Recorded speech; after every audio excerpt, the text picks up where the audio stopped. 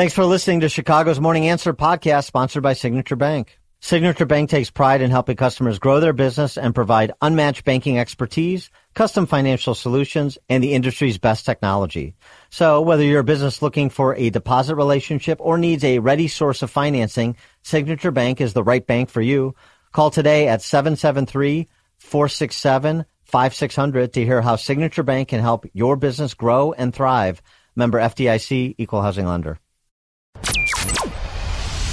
This is Chicago's Morning Answer with Dan Proft and Amy Jacobson on AM 560. The Answer.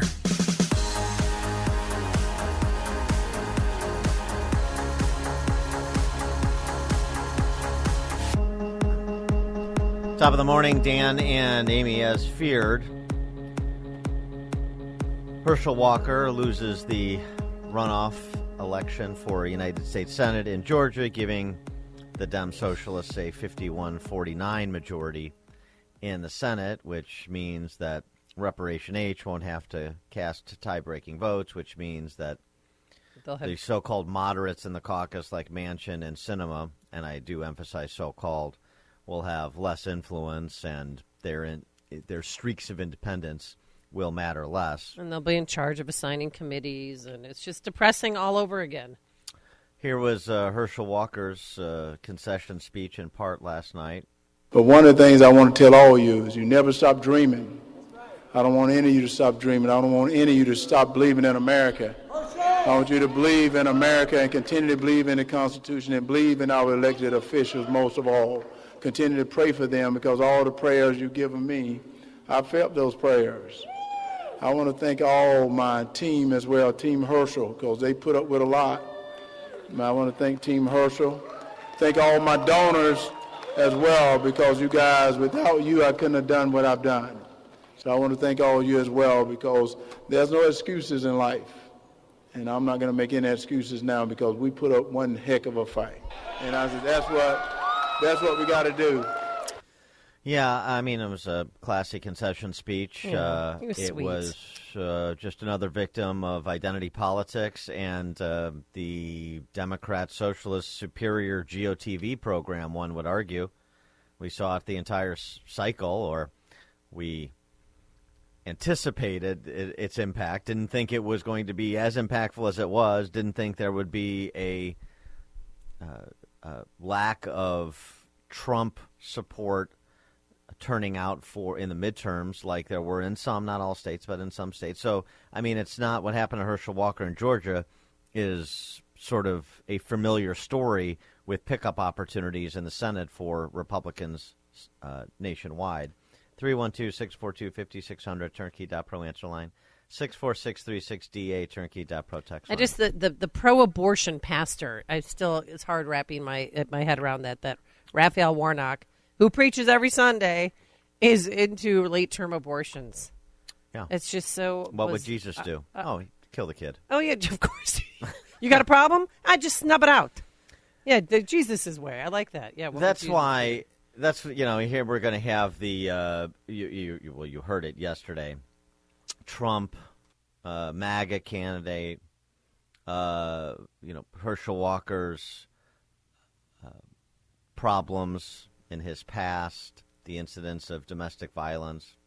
And those are all legitimate issues that are to be raised on a campaign, during a campaign, for a candidate to have to answer, and he did answer them.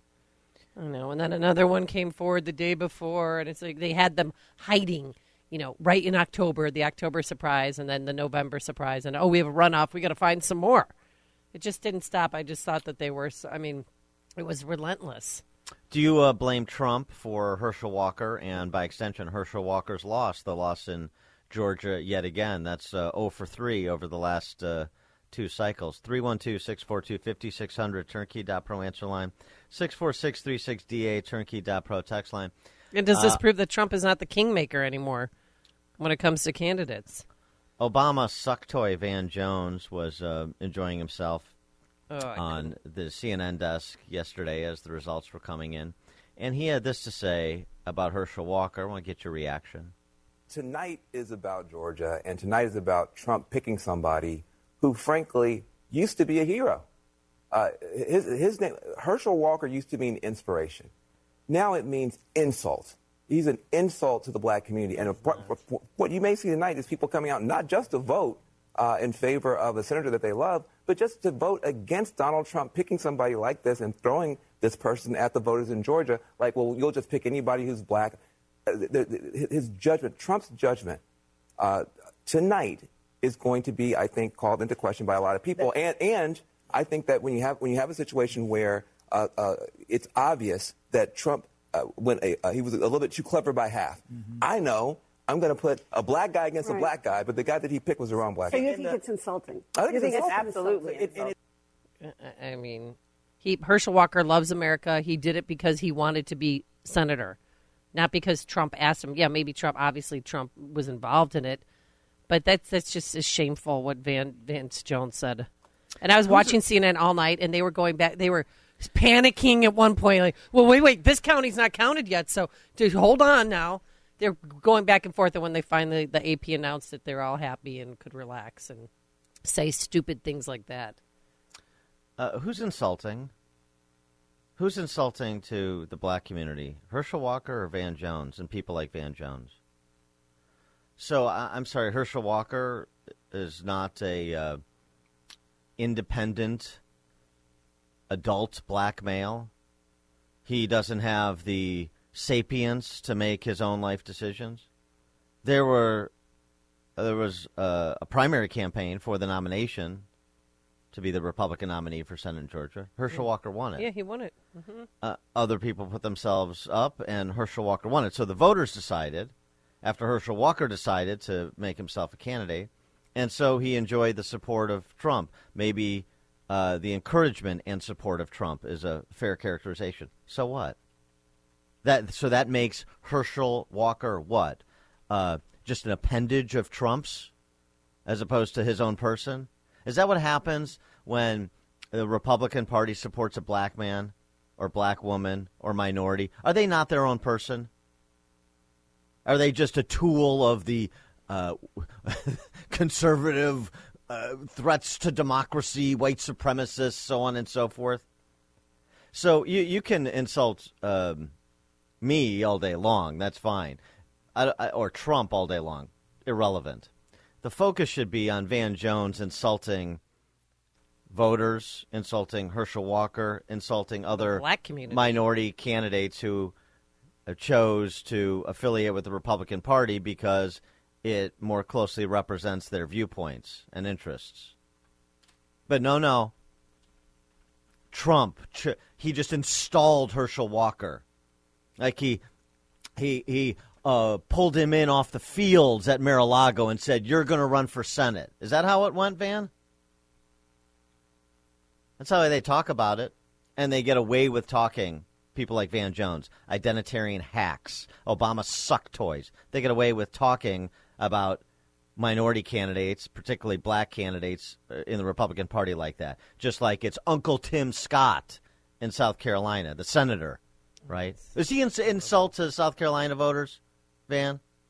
Because he was supported by Trump and all of the other threats to democracy that form the power structure of the conservative movement, the Republican Party. Is he not his own man either? And we could go on down the list. That statement that he made, but Herschel Walker was a hero and now he's a disgrace. Yeah. Why? Because you say so? No. Because he's an accomplished man. Shut your mouth. Well, first of all, hero is again misapplied. He's a hero because he's a great football player. No, he's an inspiration. Yeah, because he was an unbelievable athlete, and because of the way he carried himself. And there are things that we didn't know, or the things that were not always in the public eye about Herschel Walker that came to light, and they weren't pretty because he had some struggles in life. But it's so funny because then in the next breath you'll hear Van Jones talk about what we as a country need to do in terms of giving ex-offenders a second chance, and people who've done wrong in their life but now are trying to be on. So they get consideration. A gangbanger who's been in prison for violent crimes, they get consideration from Van Jones and the identitarian hacks. Herschel Walker, the mistakes he made in his life, the wrong that he did, that there's a lot of evidence to support. He's attempted to, number one, he's been contrite. Number two, he's attempted to make amends. The difficult situations and complicated relationships between him and some of his children. Is that unique? Hardly. But he doesn't get a second chance because Trump put him there. He doesn't get a second chance because he's a black man who chose to run as a Republican, because he is a Republican. And then you layer in Trump, because they'll treat any conservative minority candidate the same way they treated Herschel Walker. Van Jones would say that about anybody. It just makes it easier because it's Trump, their number one boogeyman. And I just love that Doug Flutie had a wonderful introduction to him. He introduced him on stage last night. Yeah, it was nice to see Flutie on stage with him. Greg Schomburg. Hey, Dan and Amy. I'd like to interject one more dimension to what you just said, Dan. I have two friends that live in the North Georgia area, one in Marietta and one in Cummings, and both of them said when I called them yesterday that on a scale of about 15 to 1, the level of excitement and the level of contact door to door for Warnock over Herschel was amazing. Oh, yeah. Okay. Yeah. They had a bigger ground game. Thanks for the call, Greg. Well, they also had twice as much, 3-4 times as much money in the general, and if you include the general and the runoff. Yeah, no, I know. More advertisements, more ground game, more enthusiasm. Yeah, I know. Right. That's a failure of the Republican Party. It's a failure of the Herschel Walker campaign. It's a failure of the Georgia State Republican Party. It's a failure of the National Republican Party, particularly the Senate Republican Campaign Committee. This is a failure. Did they give him anything? Herschel Walker could have won the race. He could have. It was obviously close enough for a runoff, and then it was close in the runoff, 100,000 votes. So flip 50,000 votes in a city, and in a state as populous as Georgia. Yeah, certainly you can look back and do a postmortem and say, here's where we failed. Not to mention, although it was a little bit more difficult this time around because you had such a small window. But after seeing what happened with early voting in Senate races in Pennsylvania and Arizona and elsewhere, knowing what you needed to do in the days right after the November 8th election leading up to last night's election, maybe more of a push. I know Tea Party Patriots and others were on the ground doing that push. I know this. But, right. So I agree. The machinery of campaigns matters. But the overlay matters. So what's going on nationally. But I'm not going to give any quarter to this. This is Trump's fault, and not because I'm defending Trump, just because I think it misses the point. This is just machinery. This is just vote by mail. There's sort of a deeper cultural identity dynamic that's at play here, as we talked about in states like Illinois. It's not issues. It's not candidate quality. It's I don't care if you level up a potted plant, which is what they did in Pennsylvania. Yeah. I'm voting Democrat. And, I know you say, well, Walker versus Kemp and Walker versus some of the other statewide Republicans. Right. And that's where on the margins you start to talk about these other secondary issues. But, even with Kemp's victory, I mean, for example, the most popular Republican in the state, a 6-point victory against Stacey Abrams. You want to talk about quality of candidates. And she's even sort of more acerbic and ridiculous and demagogic than Warnock, which is saying something. That is hardly an expression of Republican Party dominance in the state of Georgia. And obviously, Kemp had a record of success as an executive he was running on that Walker did not. And that helps, too. Another one of those secondary and tertiary variables. Listen to Dan and Amy on your smartphone. Download the AM560 mobile app today at 560theanswer.com/mobile. If you're looking for the latest news, insight into what it means, and the sharpest opinion, there's only one station in Chicago where you can turn, and it's this one. We're AM560, The Answer. Top of the morning, Dan and Amy talking about the results in last night's Georgia United States Senate race runoff in which Raphael Warnock won election over Herschel Walker. And it's strange because about 100,000 less people voted for him during this runoff election than before. And same with Herschel Walker. Well, you expect turnout to be a little bit lighter. People coming out, on an election that's not a national election day, even though it's important to Georgia, and a month later. And so there's bound to be some atrophy. But and now that they have control of the Senate, Democrats are going to confirm more liberal judges, decide committees. So it's not. I mean, I think it's a big loss, and I just feel like I'm licking my wounds all over again. It's depressing. It's depressing. I'm sick. Can I say that? I'm depressed. Okay. It's depressing because it's depressing to know that somebody like Raphael Warnock is in the United States Senate. You say the same thing about Senator Slingblade from Pennsylvania. I mean, that comment about abortion when he was on MSNBC about long-term abortions, he said it's exactly what Jesus would do. I mean, what? You call yourself a pastor? But it's depressing on one hand, and then you have to take a step back and regain some perspective. It's 6 years. I think we've come to understand, or I hope we have, that this idea that the upper reaches of power in the government in this country are occupied by dizzying intellects and wonderful gentlemen and gentle ladies. I think we've been disabused by that notion by now, haven't we? That, basically, to borrow from Dennis Miller, my good friend from Arizona, translated as, that jagoff over there next to me, and that these are a bunch of inconsequential people who've been Earl Shibed into looking somewhat consequential with their suits and their pontification. I think we, I hate to denigrate the institution, but it's the people we send there that are actually doing the denigrating. 312-642-5600 is our turnkey.pro answer line. You can also reach us via text. That line's always open. 64636. Type in DA, then a quick comment.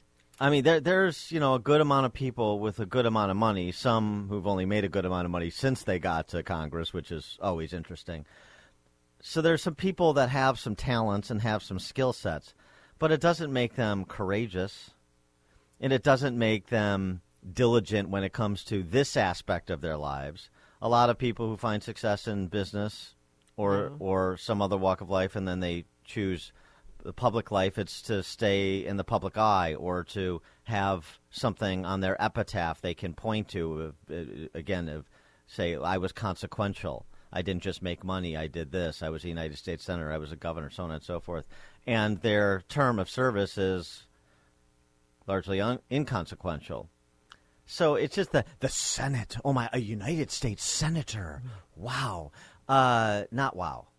Not wow anymore. Maybe someday we'll get back to where there are more people in the halls of power that have a wow factor because of their ability, their intellect, their courage, their diligence when it comes to public policy. But I don't think we're overloaded with that right now in either party. Michael, Southside, you're on Chicago's Morning Answer. Morning, Dan. Morning, Amy. Thank you for taking my call.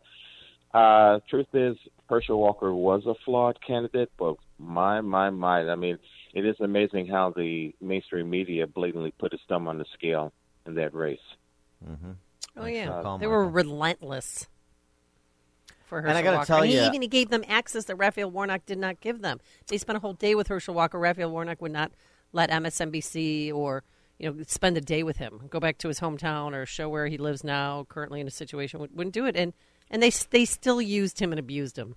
I got to tell you something that encourages me about the race, despite the outcome, and about Herschel Walker being the candidate, was last night and throughout the campaign as he's being pilloried from every direction.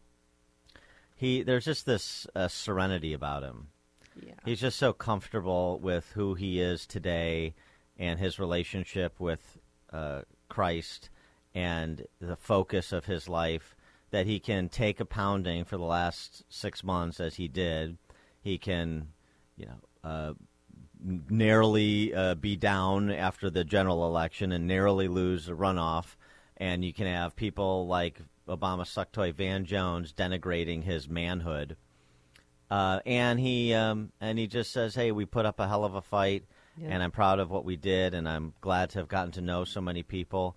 And, we'll keep on trucking, basically. I thought that it's not even what he said. It's his demeanor that speaks to a man who is very comfortable with himself. And there's an authenticity to that. That to me is an example that should be emulated. There's something, he is at peace with himself because of the strides he made in his life in a way that hucksters like Raphael Warnock are not. And he said, he loves America. He does. And he would encourage people, too, we're going to be okay. We're going to move forward. But keep voting. Never stop voting. And I love that message that he sent, too. Verlon, Southside. I'm tired of hearing about this narrative that black people are conservative. For the last 35 years at least, black people have put their conservative principles to the side for the overall agenda to succeed. It took them this long to do it. I was looking at that same program last night here at work, CNN, with Van Jones talking, but I wasn't focusing on Van Jones. I was focusing on that black lady, that I don't know her name, that was on the panel. She said this was a 10-year effort of organizing by certain groups. I forgot the names that she said, to get this win, but they were really looking for Stacey Abrams and this win. But they're not going to stop.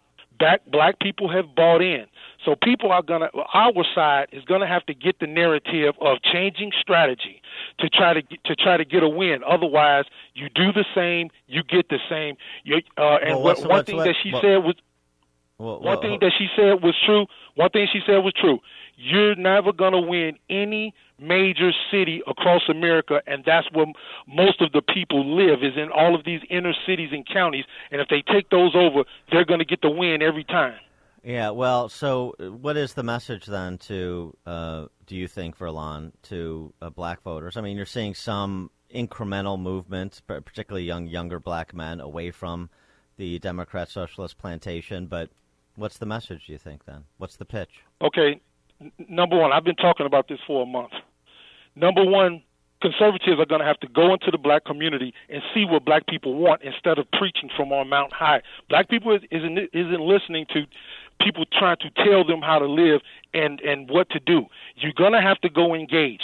And talking about the long-term plan of the nuclear family, all of this, you got to understand, if the numbers are correct, 75% of black men are out of the home. That's a lot of broken homes. So you're going to have to change strategy to appeal to these broken homes. They've bought into the crumbs that the Democrats are giving them. They'll rather take the crumbs than get nothing. So you're going to have to try to teach black people. Yeah, right. So this is my point. So first of all, they'll go to the black churches and so on and so forth. Yeah, I agree with that. What's that? Darren Bailey did that during his campaign. I agree with agree with sustained engagement. The candidate du jour that shows up to the black churches for 90 days before the election. I get the problem with that. Okay, but that's not going to be enough. And wait a second. Wait, the crumbs. Now you're getting to the crux of it, but it's more complicated than you're describing. So 80% illegitimacy rate in the black community. And so these families, and they've decided to volunteer to be serfs of the state and take the crumbs from the state, to be dependents for the rest of their lives. That's what they've decided to do, many of them. And you're saying you need to come in with a message to those people who've decided to give up their individual sovereignty and become wards of the state. So what is the message? Our crumbs are bigger? Is that what game we're going to play? Because we're not going to win that game, and I don't want to play it. No, absolutely not. I'm not talking about the welfare recipients. I'm talking about the middle-class blacks. I'm talking about the working-class blacks, and I'm talking about the working poor. You're going to have to come in with a message. So what's the message? Blacks how to what's the message? Investing in America. Teach them about stocks. Teach them about long-term investments, IRAs. Do you know how many black people don't even participate in any of that? They don't know anything about all of the economic messages that you and Sean talk about every single day. They don't know about any of that. They just feel like government is supposed to come in and do the investment or for whatever kind. Black people don't care how they get it, whether it's government, whether it's so-called resources. They just need investment, but they need to be taught how to invest. Okay. All right. Hey, All Verlon, right. can I ask Thanks. you before we let you go? What did you think about Van Jones saying that Herschel Walker is an insult to the black community? Do you know it ain't? Van Jones is last to say it. Do you know I argue with my brother every time I see him about Herschel Walker? He calls him stupid, a dummy. He's just a Uncle Tom. Every black person I come across, I don't think I've had come across one black person that said anything good about Herschel Walker except for John Anthony and Stephanie Trussell and a few other people. Other than that, it's the same narrative. 95% black people against the conservative message, Trump aside. Trump can get 12%, but everybody else in recent history has only got 5 to 6% of the black vote. Trust me, the message is etch-a-sketched in black people's head that conservatives are racist and they don't want to help black people. Help, fair, care, equity, and all the rest of the words. Those words mean something to black people. Yeah, I agree with that. I agree, and I agree that's the problem. I just don't exactly know what the solution is. I mean, it's like if you give up on your life, you want me to save it for you? If you want to run screaming off a cliff, I'm supposed to do what other than say it's a bad idea or say, try to turn you around. But I mean, if you're intent on it, then you're going over the edge. If you're intent on being a ward of the state, then you can be a ward of the state in 21st century America for life. If you're intent on socializing the responsibilities for your life to the community, then you can do that and get away with it. I don't know what you think you're getting away with, which is why all this, sort of obtuse talk about engaging and messaging and so on and so forth. At the end of the day, I'm much more persuaded by people who basically say, look, you can spend all your time and spend all your money, but until there is organic leadership from within that doesn't look and sound like Jesse Jackson and Al Sharpton and Van Jones and these race-hustling pundits and preachers and politicians, then we're in a bad place, and we're going to stay in a bad place, generally speaking, disproportionately. Yeah, right. So, yeah, I'll promote school choice as the civil rights issue of our time. And they've decided what's our civil rights issue of the time, and that's transgenders. I'm saying what I'll promote. Right, okay. And I'll promote economic literacy in K through 12 education, but you don't want to hear it.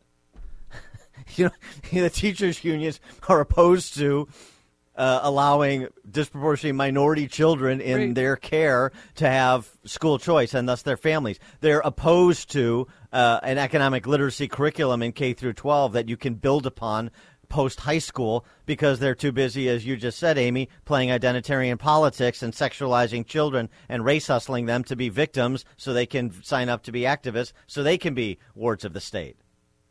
Oh, I like that. So, I mean, the idea that, it's, frankly, the idea that it's the charge of conservative honkies to come in and not tell you what to do, listen, and then what? And then just write checks in the direction you say? No, I don't think so. I don't think so. I'm all for advancing opportunities and helping to underwrite good ideas and interesting perspectives and proven work product. But we come in, we have a round table, we listen, you got to do this, you got to do that, you got to put money here, you got to put money there. No, actually, I don't. I don't. And what you got to do is stop telling me what I got to do and start providing examples within the communities where you have legitimacy and I don't. I'm just a checkbook. Because it's not going to be changed from the outside. It's going to be changed from inside the systems that, number one, are controlled by black political leaders. Like, the largest 4 cities in America and institutions that cater to, ostensibly, rhetorically, not actually, cater to minority students like the huge public school systems and all of our cultural institutions, the universities. So, no, I don't gotta do nothing. And I'm not going to pander. A lot of Republicans, a lot of rich honkies will pander. I'm not pandering to anybody. Because I'm like Herschel Walker. I'm not as serene, but I'm like Herschel Walker. I know who I am. I'm comfortable in my own skin. I know when people call me names that it doesn't mean a damn thing. Just a bunch of noise with them trying to advance their hustle. So it means nothing to me. And unfortunately, not enough people are situated that way. Too many people didn't learn what they teach their children. They need to turn it back on themselves. Oh, hey, whatever you need to do, whatever you can do to avoid somebody calling you a name. Sticks and stones. Nope, that's not the lesson anymore. I'm talking about for the adults. So I don't got to do nothing. There's some people that are in these communities that are always lecturing, the all-knowing white man. I get that and this and that because you try to engage. And then I have this idea. This is what we're going to do. This is what. No. You're the all-knowing white man. You just shut up and listen. I'll listen, but you got to listen too. Otherwise, we're not going to be able to work collaboratively. Communication doesn't go in one direction, and neither does performance, specific performance. I'm done being lectured about what white conservative or conservative honkies like me have to do. I'm willing to do my share and provide as much lift as I can, but it's based on substance, not based on identity, not based on a magic number, not based on feeling good. If you want to play that identitarian game, then play it on the other side. You're already there anyway. The real concern you should have is the black community should have, including the black, working class, middle class, for allowance. But the real concern you should have is that we stop taking an interest in your plight altogether as the community continues to self-immolate. Because they've bought into the plantation politics of the left, because they've bought into the death cult that is the modern Democrat Socialist Party with their abortion on demand, taxpayer funded, targeting minority families. That because you've bought into K through 12 school systems that haven't educated anyone in your community in 50 years. You should be concerned that we stop taking an interest in your plight because we think what's happening is unjust and say they've chosen their course. We're moving on. Listen to Dan and Amy on your smartphone. Download the AM560 mobile app today at 560theanswer.com/mobile.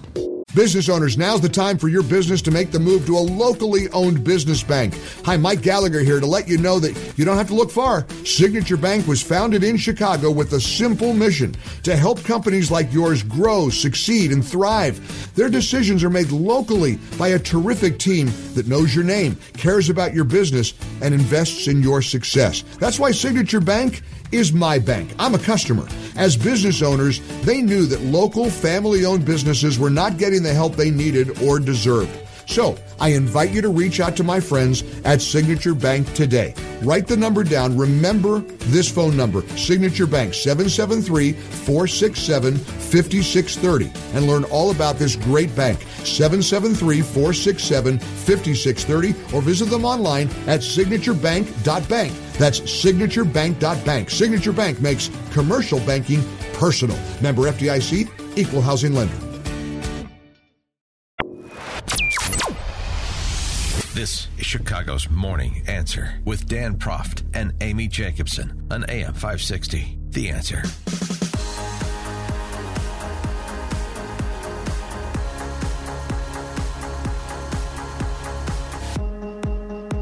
Top of the morning, Dan and Amy. In 2021, the revolt against K through 12 commissars was centered in Northern Virginia.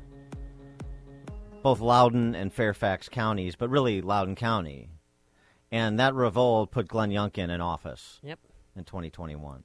And it was started by their COVID mitigations and how, everybody else around them was in school. That's how it started, I think, with more parents attending school board meetings.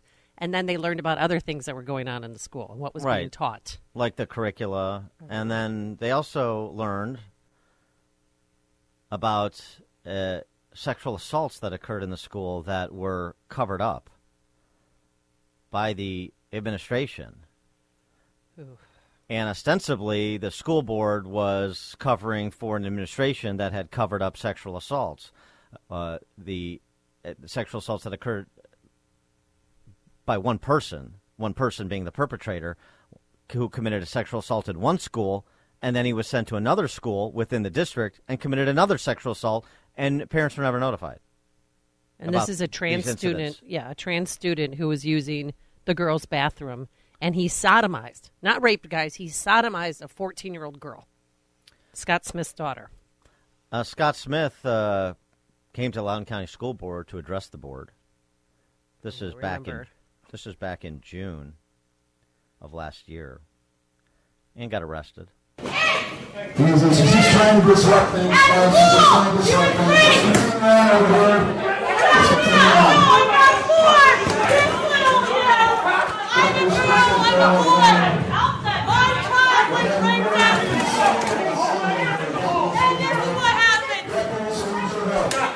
That was the melee that occurred at the board meeting in which Scott Smith was arrested, the dad of the girl who was sexually assaulted.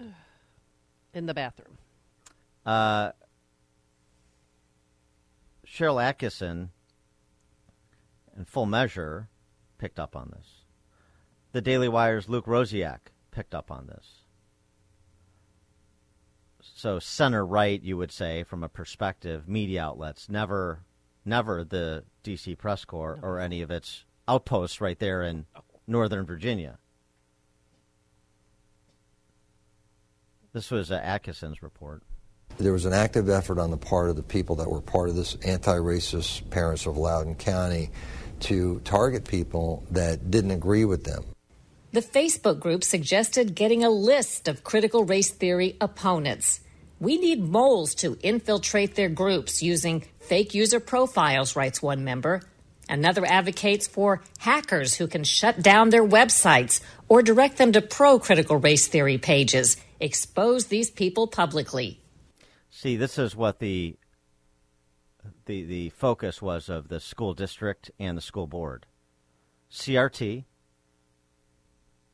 as well as the sexualization of children, that part of the curriculum. Well, they were so hell-bent, Dan, on get the transgender bathroom policy passing. That was part of it, too, besides, what you're saying, CRT. That they didn't care about the 14-year-old girl getting raped because they needed that policy passed. Yes. CRT and the sexualization of children, the focus on sexual identity, both in terms of policies like the bathroom policy as well as the actual coursework going on inside the classroom. This was their focus. And to acknowledge, address, take corrective action as it related to two sexual assaults committed by a student identifying as trans would have derailed all of that. You have to look at this in context. What happened to Scott Smith's daughter and what the school district was attempting to do, because they're linked. The former had the potential to undermine the latter, so we need to cover up the former. Here's the Daily Wire's Luke Rosiak in an appearance on Tucker Carlson on Scott Smith and Loudoun County. This is in October of last year. Yes, this story is one of the most disturbing I've ever worked on. It raises the possibility that the Loudoun County Public Schools covered up the rape of a 14-year-old girl at the hands of a boy wearing a skirt in order to pass a school policy that Democrats were adamant about passing. And as a result of concealing that, a second girl was raped last week. And to prevent all of this from coming out, potentially, they arrested the father of the victim, tried to put him in jail, and he's now the face of domestic terrorism, listed individually by the National School Boards Association, all for coming to that meeting. He didn't come to that meeting because he's a bigot. A lot of people thought they knew that guy. They trotted out his picture, his embarrassing picture with his belly hanging out and his bloody face. They all thought they knew him. They knew nothing about him. This was a caring father who was involved because of something very personal that happened to his daughter, and if they would have shut up and listened to him for 30 seconds, they would have been heartbroken. Instead, they demeaned him, they arrested him, and they tried to put him in jail. They couldn't listen to him. They couldn't listen to him lest they be exposed. You heard Luke Ruziak talking about now the face of domestic terrorism, Scott Smith, the concerned dad of a 14-year-old girl who was sexually assaulted, violated by this kid, knowingly it's a 15-year-old transferred boy. Yeah. from one school to the other by these officials. I mean, it was only a matter of 3 months between the assaults. He was at Stonebridge High School, then transferred to Broad Run, and the first attack happened in May, and then the second attack happened in October. Chip Roy, Congressman Chip Roy, so now this becomes a national story. Okay. Thanks to the work of center-right, so-called conservative media outlets like Daily Wire, Luke Ruziak.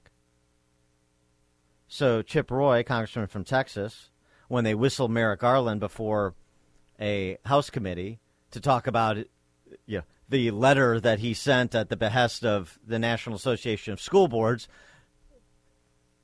declaring that parents who speak in opposition to their school boards are potential domestic terrorists. Well, Chip Roy brought the Loudoun County rape cases right to Merrick Garland, and listen to that exchange. Attorney General Garland, do you know where Broad Run High School is? Do you know where Broad Run High School is? It's in Ashburn, Virginia, in Loudoun County, Virginia. Do you know why I care? Because I'm a graduate of Loudoun Valley High School. Despite my family having Texas roots back to the 1850s, I grew up in Loudoun. It was my home. And also I care because on October 6th, a mere 15 days ago, inside Broad Run High School in Loudoun County, Virginia, a young girl was sexually assaulted. Attorney General Garland, are you aware that because Loudoun County prosecutors confirmed that the boy who assaulted this young girl in Broad Run High School is the same boy who wore a skirt and went into a girl's bathroom, sodomized and raped a 14-year-old girl in a different Loudoun County high school on May 28th? Are you aware of those facts? The boy was, are you aware firmly, are you aware further that the boy was arrested and charged for the first assault in July but released from juvenile detention? This sounds like a state case, and I'm not familiar with it. I'm sorry. Oh, please. He went on. Believe that a father attending a meeting, exercising his First Amendment rights, and yes, getting angry about whatever lies are being told about his daughter being raped in the school he sent her to be educated in, that this is domestic terrorism? Yes or no? No, I do not think that parents getting angry at school boards for whatever reason constitute domestic terrorism. It's not even a close question. Yeah, well, that was belied by your letter and Scott Smith's arrest. He was a bit disruptive at the school board meeting. Oh, if your 14-year-old daughter was raped at school and the school officials wouldn't give you any comment on what the hell happened, would you be a little exercised when you came to the school board meeting, try and get some answers on behalf of your daughter? And rather than, as was said by Ruziak, rather than letting him speak, because you can't let the father speak.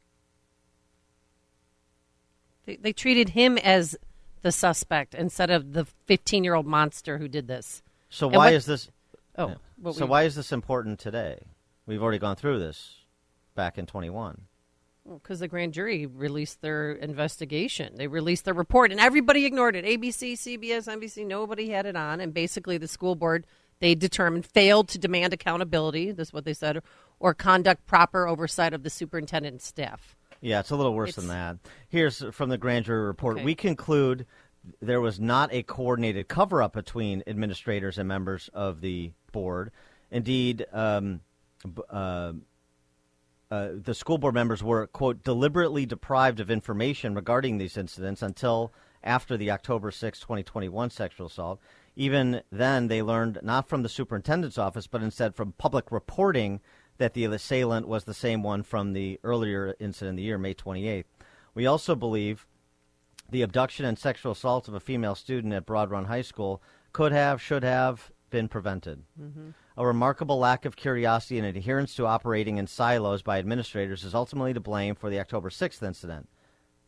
While we strongly believe the school bears the brunt of the blame for the October 6th incident, the transfer of the student from one to the other, a breakdown of communication between and amongst multiple parties, including the Loudoun County Sheriff's Office, the Court Services Unit, the Loudoun County Commonwealth Attorney's Office, led to the tragic events that have occurred. People should read it. It's a 91-page report. Despite having a 12-page disciplinary file, wearing an ankle monitor, being closely monitored by the Broad Run principal, knowledge of this incident by the highest administrators in the school, and a suggestion by Court Services Unit that a more serious punishment be given, the individual received nothing more than a verbal admonishment for these actions. These actions, sexual assaults. Asexual assault that predated the next sexual assault. 12-page disciplinary file, wearing an ankle monitor, monitored by the principal, knowledge of the previous incident by the highest administrators in the school district, and a suggestion by Court Services that a more serious punishment be given. He got nothing more than a verbal admonishment. And he did it again, this time in a classroom.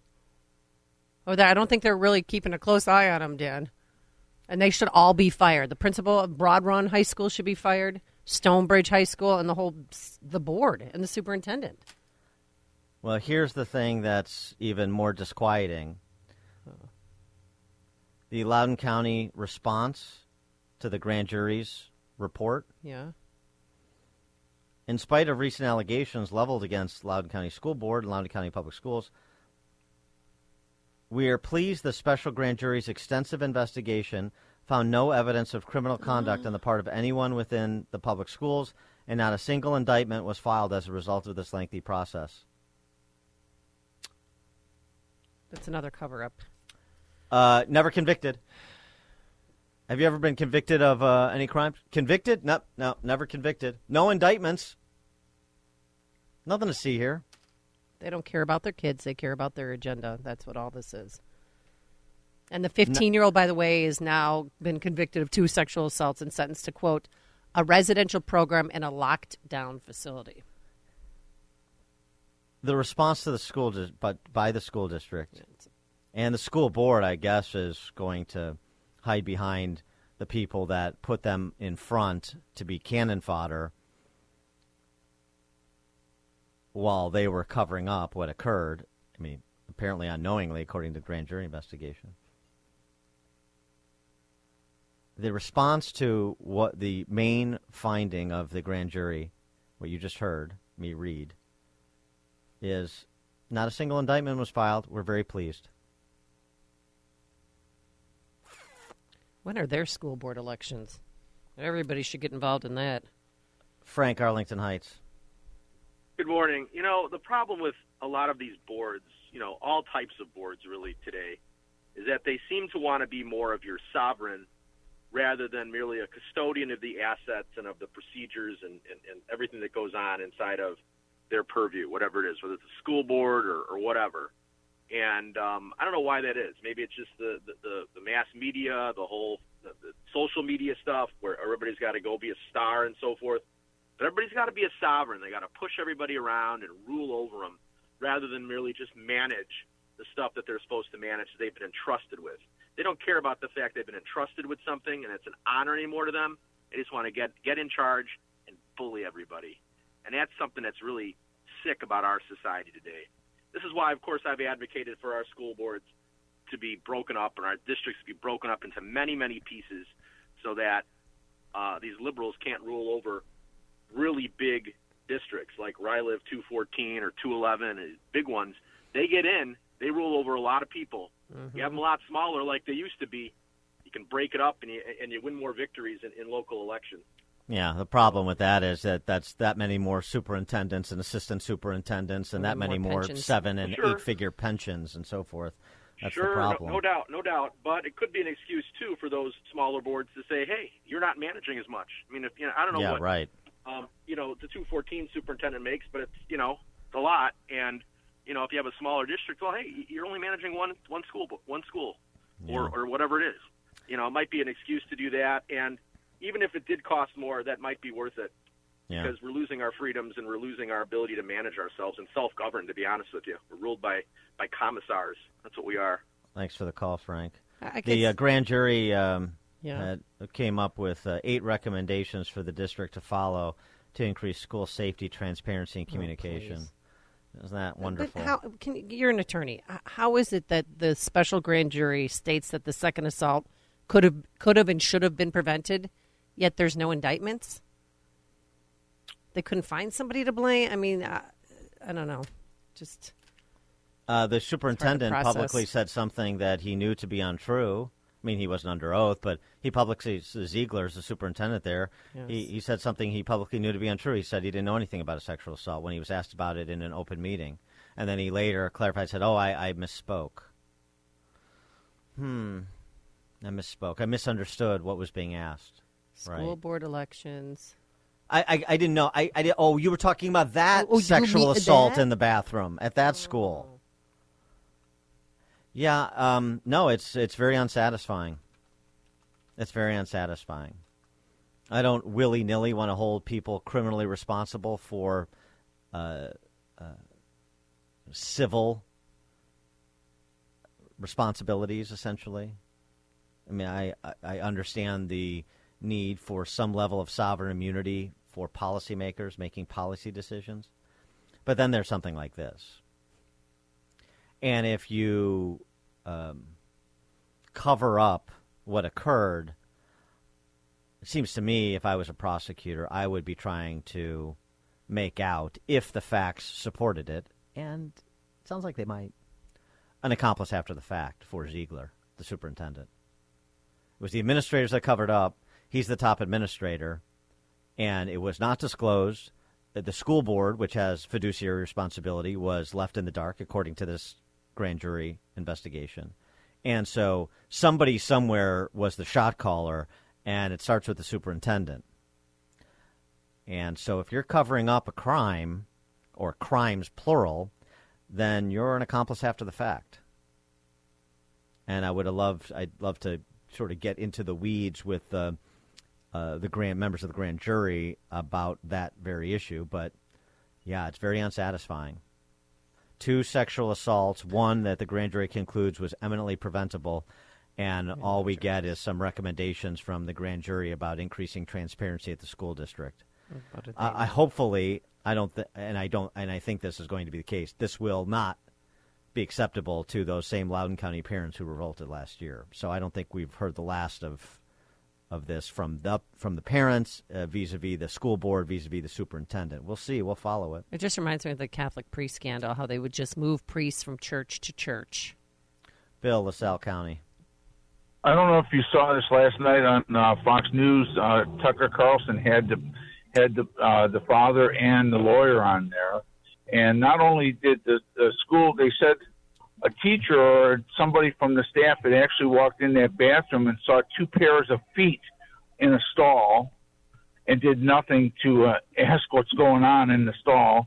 And then later on in the evening, Laura Ingram reported that the superintendent was fired. That Scott Ziegler was fired? Yes. I'm looking that up right now. I hadn't seen that, so if that's true. Loudoun County, fired after grand jury reports reported by Fox News 3 hours ago. Parents complained to the Loudoun Thanks for the School call, Board. Bill. Well, that's a good start. That's a good start, Ziegler being fired. But, as I said, only a start because there were apparently others taking orders from Ziegler to aid and abet the cover-up. He was fired in a closed-door meeting following the complaints by parents. So good, parents spoke up. And because of the grand jury report. John in Naperville. Yeah, I don't know what statute might have been broken for an indictment, but I pray to God there is a massive civil suit, and they take everybody for as much money as they can. Do you guys know if any civil suit has been filed? I don't know if the Smith family has filed a civil suit, but I agree with you if they haven't. They should. Yeah. Thanks for the call, John.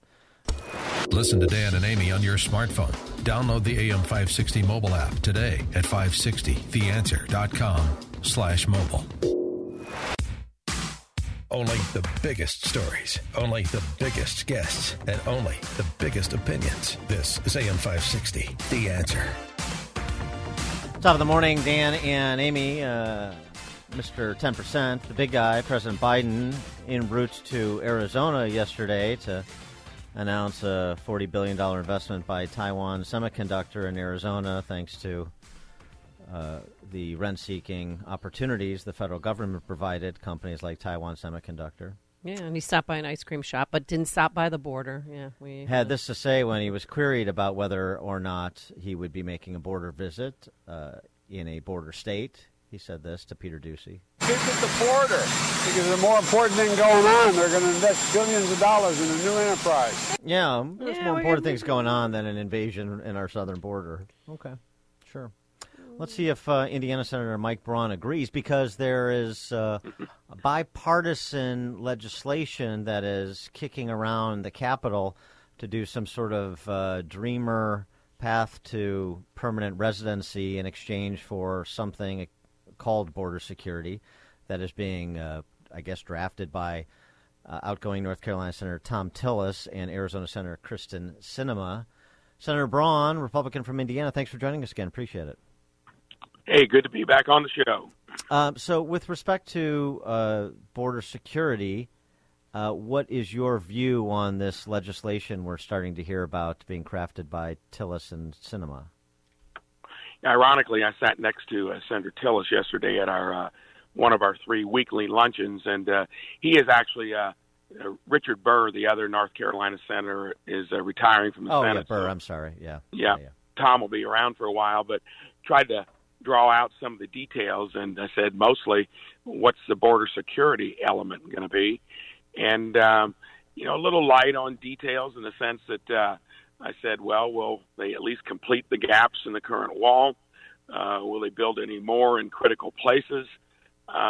Really could not get much. I think that happening here with just 2 to 3 weeks to go in this lame duck would really strike me as being a long shot. And none of the details most of us have seen. I just had the benefit of dining next to Senator Tillis, and they are working on it. It's a big issue. To me, it all cascades very simply. Secure the border, absolutely. Start rolling up your sleeves, fixing the issues associated with it. Yeah, so you're not as predisposed to be enthusiastic as, say, the Wall Street Journal editorial board about this. No, because I can't imagine the other side of the aisle is going to really, in a substantive way, move away from what they seem to minimally condone and probably like the current status. And to me, that is shameful in terms of, I remember a bunch of us went down there a little over a year and a half ago, and right when it was moving from 30 to 40,000 illegal crossings, basically record lows, to now, what is it, close to a couple hundred, with another 70, 80 declared as gotaways. So many coming through that nearly 20-25% they just see, can't even confront. So that is out of hand.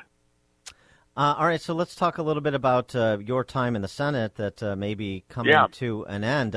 It reminds me of what Jeffrey Ross said about Bruce Jenner when he transitioned to Caitlyn. He got out just in time.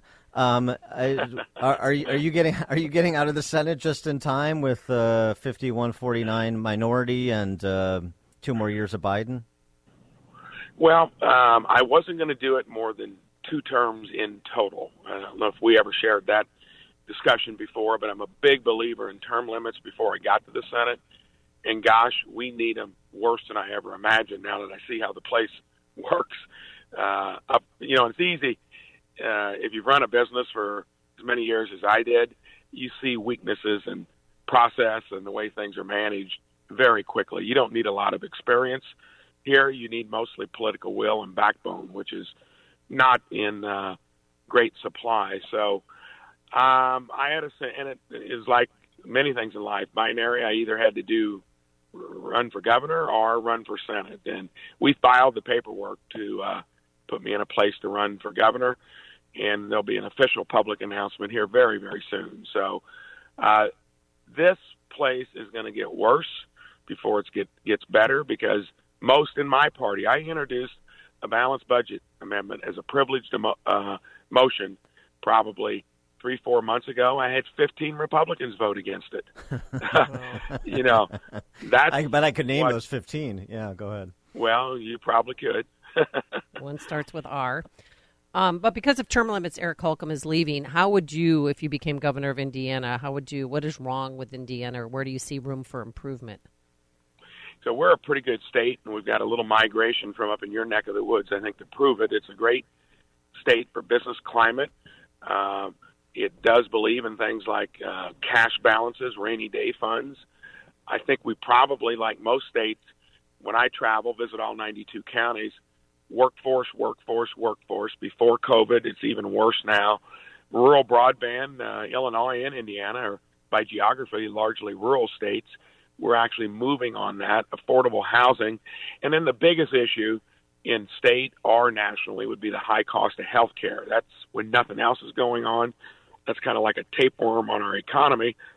In my own business, we confronted it head on 15 years ago, and I'll just put this teaser out there. We can talk about it another day. We cut costs by 50-60%.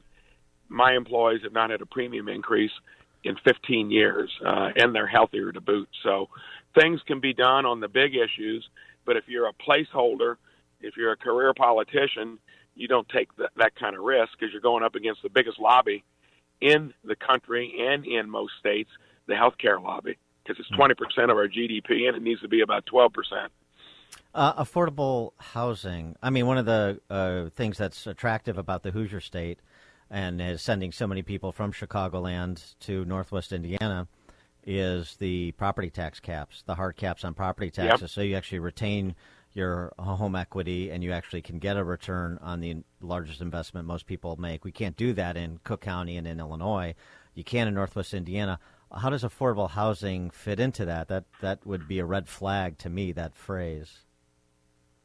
Well, affordable housing is something that is probably going to be, rural broadband is a bigger issue across our rural counties. Affordable housing would be in the metro area, especially of Indy, which has really turned pretty deeply blue. Fort Wayne is the second largest city. It's nestled in a fairly conservative part of the state, but that starter home for most families is still out of reach. Recent inflation caused by the Biden economy shutdown and swamping the market with money from the government got those prices all out of kilter, and you've had to raise interest rates to try to tamp down inflation. Get back to where that's closer to normal. That is something I think that has merit as long as you don't make it a big state government project. You might just find ways. We got a few entrepreneurs in Indiana that are trying to find that sweet spot of 180 to 220,000 with interest rates in that 3 to 5% range. That would be affordable by most young families starting out. That's an issue that would be dicey, would be tricky. But if you're an entrepreneurial governor, you're going to take on tough stuff. You're not just going to be there as a stakeholder. And most governors come from the farm system of politics to boot. They've been around the game for a long time before they become governor. So if you become governor, what's going to happen to your U.S. Senate seat? Well, Indiana has become a more conservative state consistently, predictably, because of where I live. The two southern congressional districts were all blue dog Democrats, in many ways socially and fiscally more conservative than some of the legacy Republican areas in Indiana. They've all flipped. That's given us a supermajority in our state legislature, both chambers.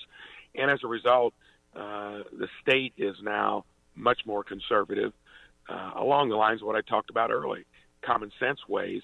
So we'll have several folks. I'm hoping maybe somebody from the outside. We've got a couple congressmen, a congresswoman and a congressman that are very conservative that said if I'm running, for governor, they'll probably jump into the senatorial race. We'll have plenty of good candidates. I'm not worried about that. Mm-hmm. With respect to Governor Holcomb, outgoing Governor Holcomb, fine fiscal manager, sort of caretaking the work that was done by Mitch Daniels at first, and then Pence, and then Holcomb. You know, he struggled on some of these other issues, though, as far as conservatives are concerned, like me. A little bit too COVIDian for my tastes. A little bit too afraid of the identitarian mob when it came to core issues like boys playing in girls' sports. Are we going to see social conservatism and just sort of common sense conservatism on issues like boys playing girls' sports and locking down businesses and schools from Governor Braun? Well, that would not have taken me long to avoid either one of those tricky trails. And I was quite clear on the COVID issue and did 2 floor speeches, don't kill the economic patient while you're trying to treat the healthcare issue. And now the science clearly says, which they always talk about because they end up using political science, not science to get their point of view across. I thought we were never liked the idea of you're essential and you're not. What could be more bureaucratic? We embraced it. My wife's had a business in our own downtown, in my hometown of Jasper, since we moved back to it. I think 44 years or so, and she didn't feel very good about some bureaucrats saying she was non-essential, especially when there's less likelihood of anything transmitting there. That's the crazy stuff you get into when you listen to folks blindly that are supposed to be experts. You always take the advice and then make the best decision. On the other one, that was even opposed by most Democrats and deep into most independents on, the transgender sports bill that the governor vetoed. That's the only time I stepped in to really say, what were we doing there? Of course, that was overridden easily, and I think that hurt him, and I don't know what was driving that. We've never had that conversation. Mm-hmm. And so how do you handicap the governor's race? I know you don't want to play political pundit here, but there was talk that Mitch Daniels, now he's retiring from Purdue, might get in the race, and other members of Congress. You know, there's a lot of conservative office holders in Indiana. Well, Dan and Amy, I took on 2 sitting congressmen and beat a sitting senator in 2018, and that's because I ran as someone that is an outsider, that's going to be independent in thinking. I've been, as a freshman senator, got more substantial legislation passed in 21 than any Republican senator or rep, and will be right there again in 22.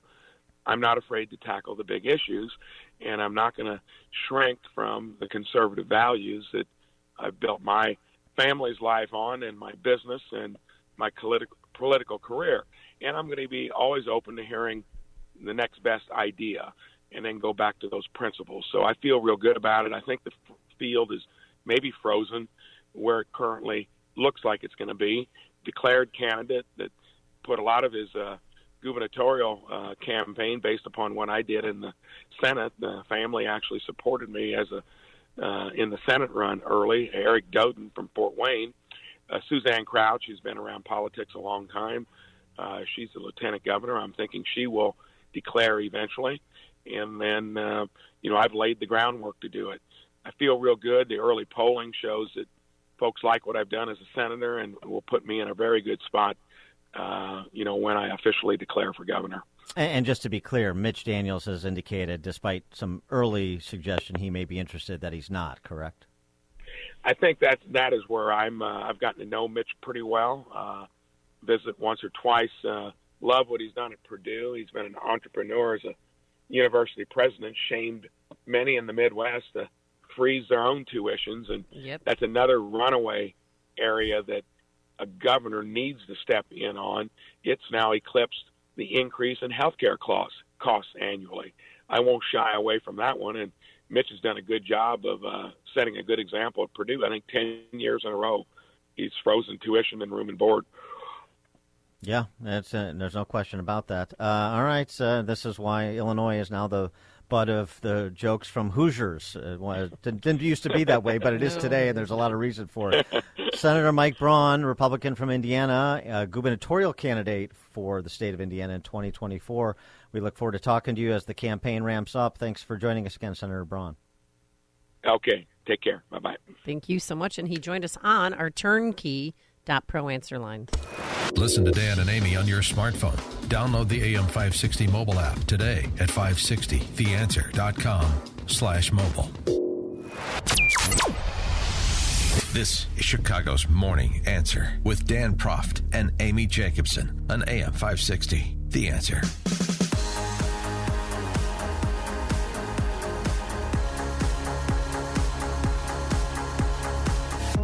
Top of the morning, Dan and Amy. Ronald Reagan provided many indelible debate moments. One of the memorable moments he provided early on was in 1980 at a Republican presidential debate in New Hampshire when somebody had the silly idea of silencing Reagan. For the question, you asked me if you could make an announcement first, and I asked you for permission to make an announcement myself. Would the sound man please turn Mr. Reagan's mic off for a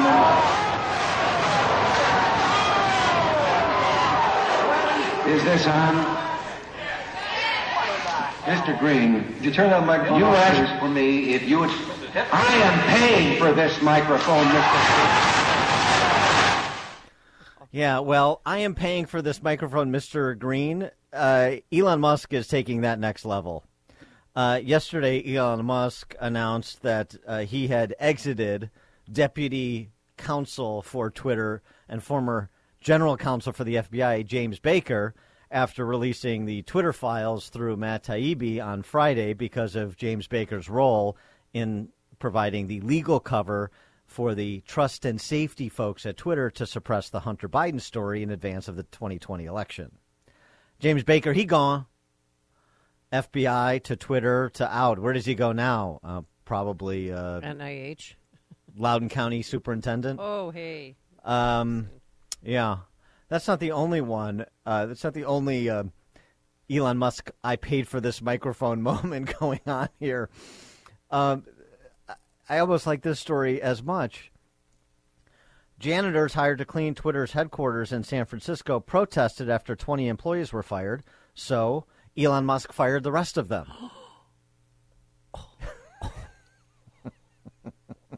I'm not laughing about people getting fired, but it's time you run into reality. You know, he's sort of like Clint Eastwood in Gran Torino. Do you ever run into somebody that you learn you shouldn't have messed with? Yeah, that's me. So the union president for the janitors, our cleaning contractor at Twitter, was told by Twitter that they are cutting the contract. So we have about 48 families out of work, and it just so happens that it's 3 weeks before Christmas. Well, it just so happens you decided to walk off the job or defend those who were. And so, hey, it turns out SCIU local who gives a that there are other people that are willing to clean buildings too. There's no God-given right to clean Twitter corporate headquarters. Sorry. And we learned something else yesterday. Missouri Attorney General Eric Schmidt, who is in litigation with Twitter, released Tony Fauci's full deposition. We've read portions of it, like the part about where he knew masks didn't work and so on and so forth. There's another piece of it that you may find interesting. He was asked if he knew anyone that worked for social media companies. He said, well, I've had communications with Mark Zuckerberg in the past who I believe I've done 3 outward FaceTime discussions encouraging people to get vaccinated. Fauci also was asked, do you have any acquaintances, people that you know who work on social media platforms? Well, a person who used to work as a software engineer for Twitter was my daughter. Oh, there you go. Didn't hear that before. But, of course, lest you think anything hinky is afoot, a la James Baker being deputy counsel there. Did you ever, when she was working at Twitter, did you ever discuss with her the content of stuff posted on social media platforms? Did you ever discuss with her the origins of the virus or concerns about the origins of the virus? No, she has no interest in that. And then this was a deposition last month, she stopped working there a year ago. Oh, but she worked there. Of course, he never America's doctor, as he dubbed himself. His daughter worked in Twitter. Okay. We never had any discussions about what to suppress or not suppress because she had no interest in that stuff. And if you can't take Tony Fauci at his word, Oh, brother. Tony Fauci's daughter, former FBI general counsel.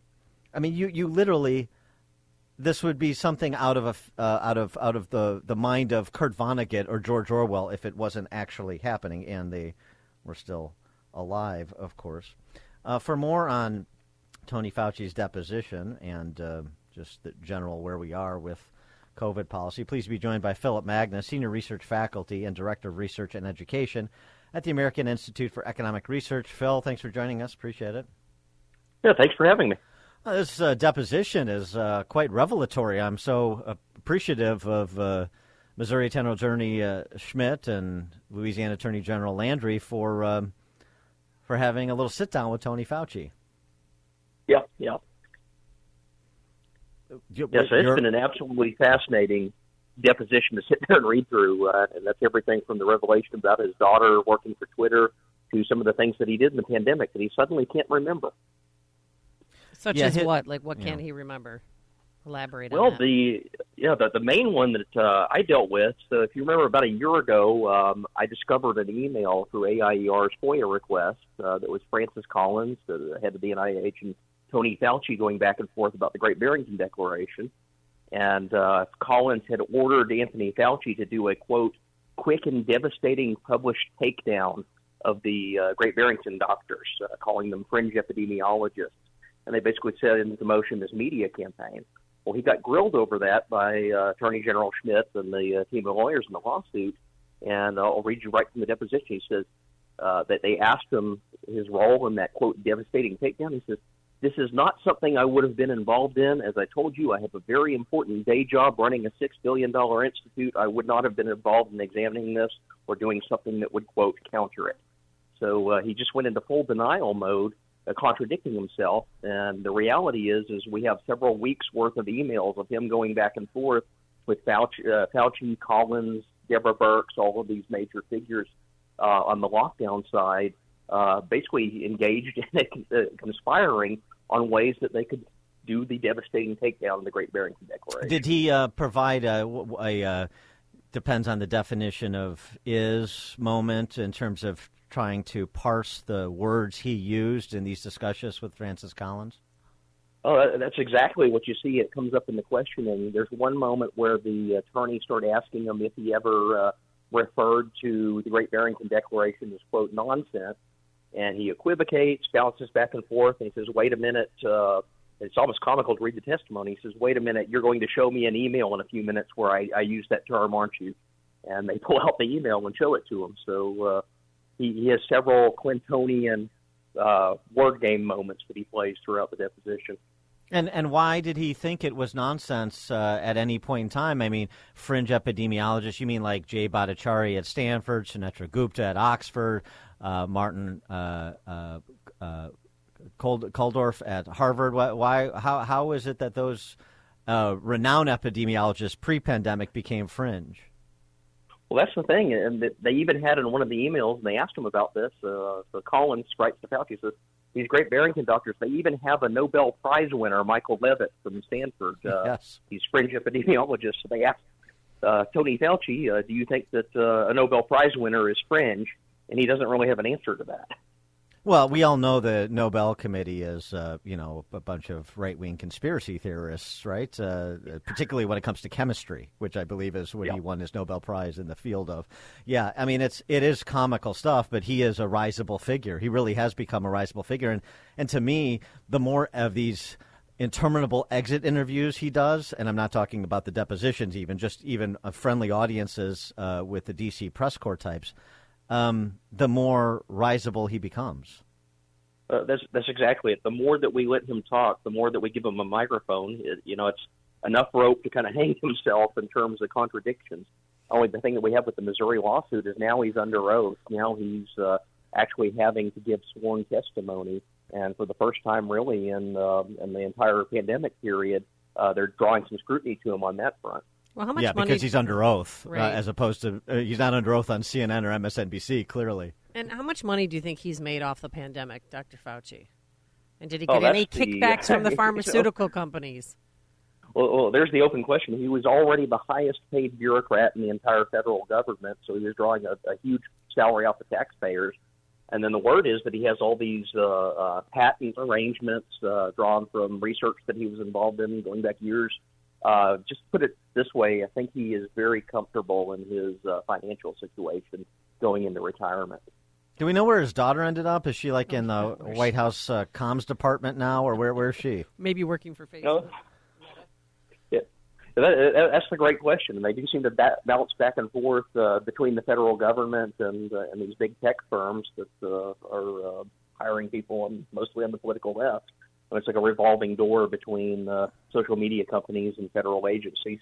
Yeah, maybe she's the head of like domestic terrorism at FBI now or something. Who knows? The other interesting development this week was this whistleblower of sorts, somebody that worked for EcoHealth Alliance, Peter Daszak's outfit that's gotten so much funding from Tony Fauci via NIH or NIAID, his agency within the agency, and that this guy who worked there, an epidemiologist named Huff, said they knew it was a lab leak, that they were reckless in their collaboration with and underwriting of the Wuhan Virology Lab, and that Daszak and Fauci have essentially been lying from the start. Yeah, and that's something that I think is eventually going to come out in the public records that we have on this. But here's the other wall that anyone that's investigating this has run into is every time you request something about Freedom of Information Act, the NIH is going through and they're redacting emails. So we just got a new batch that was delivered, involved some of the correspondence with people in the UK where Daszak's operation was very active. And it was 61 pages of emails, 58 of which were completely blanked out. This is something that we're hoping that whether it's lawsuits or the House of Representatives doing an investigation, they can put some of the muscle behind it and get these documents released. And the ongoing debates at the state and local level about, and the federal level with respect to military, about vax mandates. You had SecDef Lloyd Austin say, I want to keep the mandate, so they're keeping the mandate on the enlisted. And meanwhile, you got Pfizer and Moderna going to get approval for the vaxes for under 5. So it's not just potentially mandates at the K through 12 level. It's going to be pre-K through 12 if the big pharma companies have their way. Right. And then there's the absurdity of it. I think the vaccine was helpful as a tool at the time that it came out, especially for the vulnerable. But, we're way past that phase in the pandemic. The diminishing marginal returns of this approach of mandating the vaccine is just far been exceeded. So it's almost like a power grab that they're doing right now. Well, vaccines for 5 and younger, is that even needed? Yeah. Honestly, is that needed? Because that's not a high-risk group by any means. It's it's the least vulnerable of the groups, and we've known that basically since COVID first hit the scene. We knew that the elderly were at high risk, but young people it's very, very low risk, and yet they're plowing ahead anyway with these vaccines and not really even giving anyone a choice in it, especially when you get the government involved. I'd like to get Francis Collins and Rochelle Walensky under oath, too. Wouldn't that be interesting? And see if we can, it's like getting all the suspects in a conspiracy together and you isolate them so they can't know what the other is saying. I'd like to see how they would position themselves vis-a-vis Fauci's testimony on these topics. Wouldn't that be interesting? Well, that's exactly. And you get someone like, there's this Clifford Lane fellow who keeps coming up in the emails, and he was involved in the Great Barrington Declaration attempt to shut it down, but he was the one that went over to China in February of 2020, and he comes back singing all the praises of the Chinese government and its lockdown strategy, and suddenly Fauci also changes his tune and becomes much more pro-lockdown after that. He is Philip Magnus, Senior Research Faculty and Director of Research and Education at the American Institute for Economic Research. Philip, thanks for joining us as always. Appreciate it. Yeah, thanks for having me. Thank you, and he joined us on our turnkey.pro answer line. It's what Chicago is talking about. It's Chicago's Morning Answer with Dan and Amy on AM 560. The Answer. If If you're looking for the latest news, insight into what it means, and the sharpest opinion, there's only one station in Chicago where you can turn, and it's this one. We're AM 560. The Answer. Top of the morning, Dan and Amy. The West is becoming just one long-running Simpsons episode. Nice. Monorail time. The European Commission has approved a move by France in legislation passed last year to ban short-haul commercial flights between cities that can be traveled by train in 2.5 hours or less. So if you want to go from Paris to Bordeaux or to Lyon, from Paris to Lyon or Paris to Rennes or Lyon to Marseille, you get it. You cannot take a commercial flight. You must travel by rail. Wow. And who is deciding this? This is Macron? Well, it was France, and now it's been approved by the European Commission. So we've got a precedent setter now. So now we can do this everywhere. Just like, maybe we'll start to, say, ban flights from here car to Springfield. trips. Well, or car trips to the local grocery store in favor of a horse and buggy. I mean, let's think about all the possibilities here of making life less and less convenient, eschewing technology. I would say, well, high-speed rail is a technological innovation, sure. But technological innovations that are limited in their application by your friendly overseers. Yeah, and I know we had big plans for high-speed rail. I remember this about a decade ago, more than that, under the avuncular Governor Pat Quinn that we had for a time there. It was going to be great because the problem with traveling from Chicago to Toledo is you can't get there fast enough. And so we need it's such a sought-after route, too. Everybody wants to go to Toledo. Pay no mind to the fact that California scrapped their L.A. to San Francisco high-speed rail gambit after spending $70 billion. $70 billion or $70 million? No. B. These numbers are all in the B's when you're talking about this sort of infrastructure spend. But that maybe they'll resuscitate it now that France and the European Commission is leading the way. For more on big energy, excuse my lotto reference, pleased to be joined by Steve Moore, economist and Govzilla author. Steve, thanks for joining us. Appreciate it. Well, good morning, guys. And by the way, exciting. I heard you talking about the use rationing of car use, and that's not a joke. That's happening both in Switzerland right now. They have just, in fact, this was in our hotline yesterday. I was just reading from this. They are going to determine what are essential and non-essential trips in your car. Absolutely. And they don't want you. They're not going to let you. You mentioned going to the grocery store. Well, do you really have to take your car to the grocery store? Amy, maybe you could just carry your groceries. I got rid of my metal cart I used to take to the Jewels.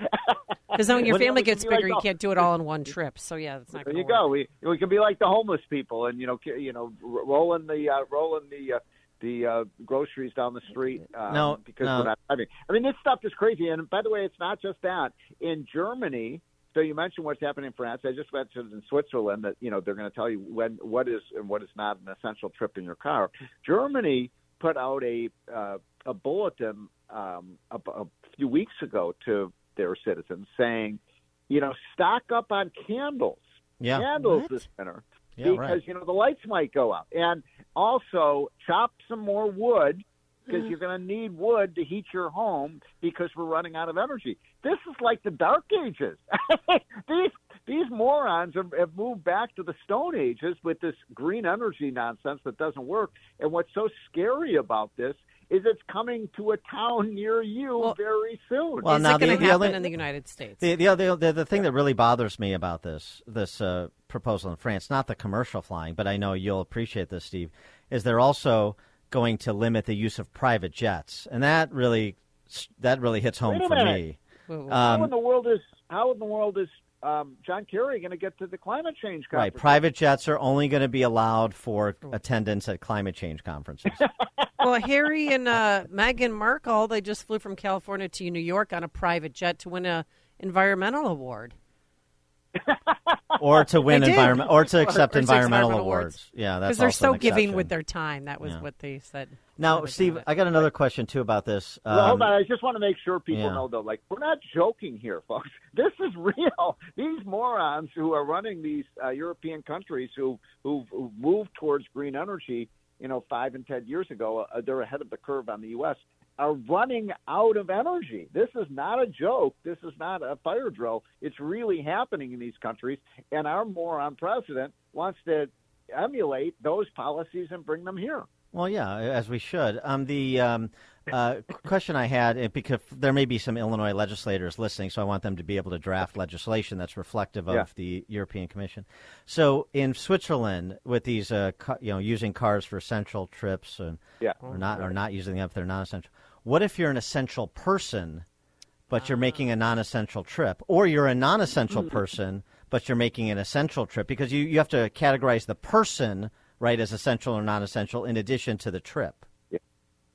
Well, that's a good point. It's like, that Beatles song, How Does It Feel to Be One of the Beautiful People? Yeah. Right? The beautiful people will be able to use cars, but not the rest of us.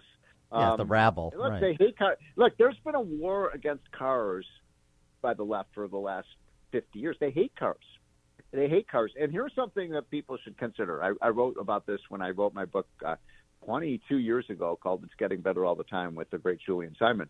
When the automobile was first invented back in, 120 years ago or so, when Henry Ford first started, rolling off those Model Ts off of the assembly lines, that was heralded at the time as one of the greatest environmental inventions in history. You know why? Why? Think about it. Because of horse manure? Yeah. Can you imagine what Chicago smelled like on a hot summer day when people were riding horses? It hasn't changed that much, actually. Yeah. It still smells about the same. They're still defecating, Stephen Moore. It's just a little different. It's the It's people doing it, not the horses. horses. Yeah, right. I saw someone drop a deuce the other day. I'm like, oh, that's lovely. Thank you so much. Probably a school superintendent. Look, again, these people are so crazy. They are going to recommend, I'm not making this up, I'll bet you within the next year or two, they're going to recommend we all go back to riding horses. Well, look what LA That'd be County. great. It'll be like Yellowstone. We'll all be living on Yellowstone. It's going to be so much fun. LA County, they're going to stop. They have 800 wells there, or 800 places they're not going to allow drilling on anymore come 10 years from now. So the price of gasoline there is going to skyrocket even more. Of course. I mean, if you don't drill, you drive up the prices of these things. And one of the ironies of that, Amy, is because Biden has declared war on American oil and gas. Guess what companies are making the most money now? Well, let's see. Chevron, Exxon, ConocoPhillips have been the highest performing stock over the last year because when you reduce the supply of something, they've already got a supply of it, so they're able to sell it for 50% more than they were making before. So, and by the way, those are the very same companies. You've heard about this ESG investing. Oh, we're not going to invest in energy companies. Well, guess what? You've just taken out of your portfolio the best performing stocks. Thanks a lot. You're doing wonders for my retirement fund.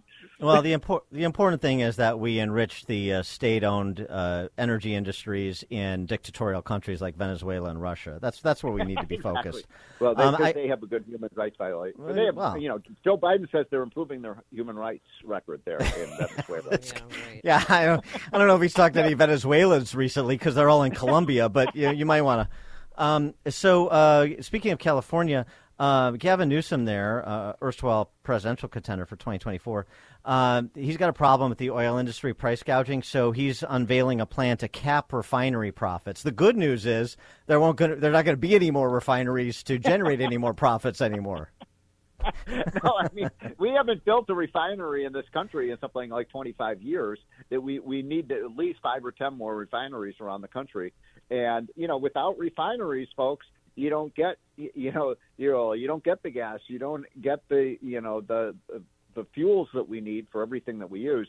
So that's part of their war on energy. Also, is not building refineries, not building LNG terminals, not building the pipelines. All of this is a dastardly attempt to deprive. It's called energy poverty. Energy poverty is what they're creating. And you guys said it well, that at the end of the day, this will be a situation where the important people, the beautiful people, will have energy. So John Kerry can go to the climate conferences, but the rest of us, we're not going to despoil the environment by using anything like fossil fuels, even though we have 600 years of coal in this country. We have 300 years worth of oil. We have 250 years worth of natural gas. I mean, we're not running out. Remember when they said we had to stop using it because we're running out of it? Right. I remember that scare tactic. Yeah. And that was all. That was a lie? We are not running out of any of this. The only thing we're running out of is common sense. Yeah, and it's not just short supply in Washington, D.C. Well, and it's not just Washington, D.C. I mean, this is a sort of a remarkable statement given the position she's taken. Speaking of car companies, General Motors CEO Mary Barra, who's also chairs the Business Roundtable, talking about CEO's outlook for 2023. They're a bit pessimistic. Gosh, I wonder why. With continued supply chain challenges and inflation uncertainty, many CEOs remain cautious about domestic plans and expectations for the next 6 months. Sound policy action in the short term will yield long-term economic benefits and lay a solid foundation for our growth and competitiveness. She sounds like a politician. She just said nothing. But what she's actually doing is supporting these rent-seeking, asinine energy policies. Mary Barra is at GM. Yeah. And here's what's really, again, sort of diabolical about this is that, that's a car company. She runs a car company, right? And they've decided they're not going to make cars anymore, or at least the kind of cars that we want to drive, which are the ones that you take to the gas station and fill up with gas. So they're, our American car companies are basically going to stop making cars that are anything but electric vehicles when, most Americans don't want an electric vehicle. I don't have anything against electric vehicles. If you want to buy a Tesla, go for it. But, the American people have love affairs with their cars. Yeah. I had a Camaro when I was in college. And burnout. You should have seen Total me. Burnout. What color was it? Loved me. What Let color? me guess. So Let me guess. You had long hair and jean shorts, too. I was looking good back then. But look, we have a little show that we have an auto show down the street from where I live every Sunday. And people, I don't even know where all these people come from. And they bring their these sports cars. They bring their Cadillacs and blah, blah, blah, and from the 50s and 60s. People aren't going to give up their cars because Joe Biden tells us we have to. They're not going to say, I'm going to give up my car because I want to save the planet. I mean, come on. Incidentally, did you see that story? The forest fires that happened in California the last couple of years. They emitted more greenhouse gases into the environment than all of these stupid political policy changes that have been made in the entire state of California for the last decade. Mm-hmm. Well, it sounds like we got a Smokey the Bear problem. Hey, there. what color was your Camaro? Stephen Moore. It was red. I mean, it was convertible. I mean, boy. Amy, you would You not got have the been ladies, huh? Oh, yeah. He was overcompensating. Chick magnet. I got to say one other quick thing before we get off. In one of my heroes, Ron DeSantis, of course, he's the Florida governor. He has basically decided for the Florida pension plans. Have you read about this? It was announced a couple of days ago. He's not going to allow Blackstone to manage Florida's pension system. Taking $2 billion out.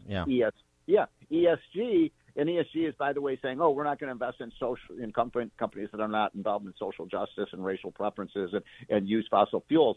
And good for him, because he's basically saying, look, we're investing our money not for politics, but for high return. I just wonder, do you think Pritzker might do that? State of Louisiana is doing the same thing, too. I don't think you're going to get that from Jelly Belly here. All right, Steve, thanks. I appreciate it. After our discussion, I'm going to pre-order my horse and buggy because I think there's going to be a wait for him. So and December 7, 1941, a day that will live in infamy. I don't think most kids even know what fascism is. We defeated fascism. Indeed. Steve Moore, economist, GovZilla author. Steve, thanks as always. Appreciate it. Okay, guys. Have a great week. Bye. Thank you. And he joined us on our Turnkey.pro answer line. The stories you need to know to start your day. This is Chicago's Morning Answer on AM 560. The Answer. This is Chicago's Morning Answer with Dan Proft and Amy Jacobson on AM 560. The Answer.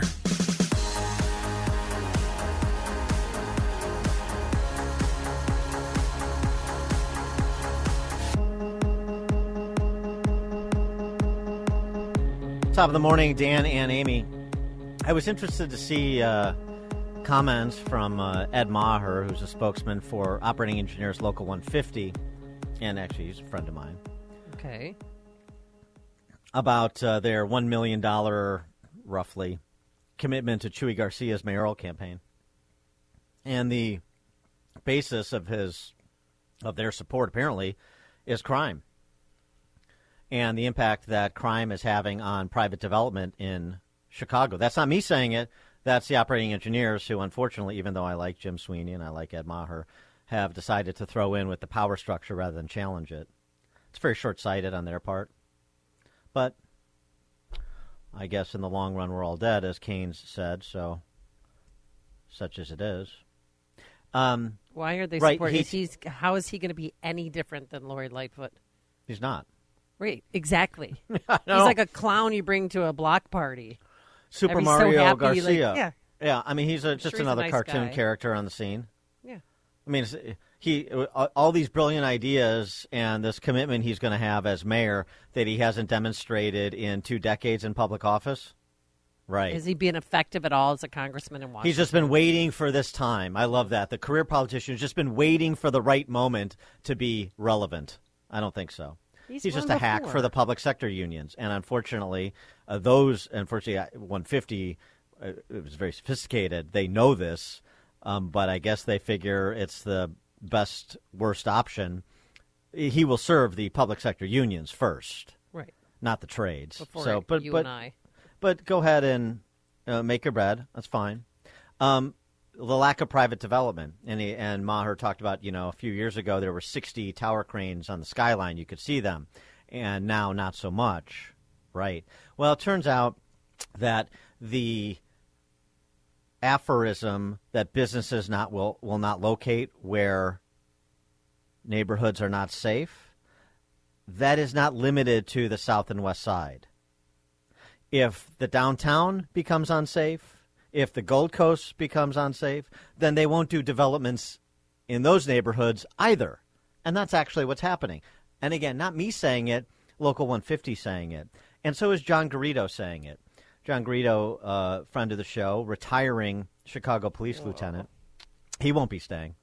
I'll bet you dollars to donuts on that. He posted on Facebook the worksheets for the 16th District midnight shift, 10 p.m. to 8 a.m. the other day. Oh, yeah.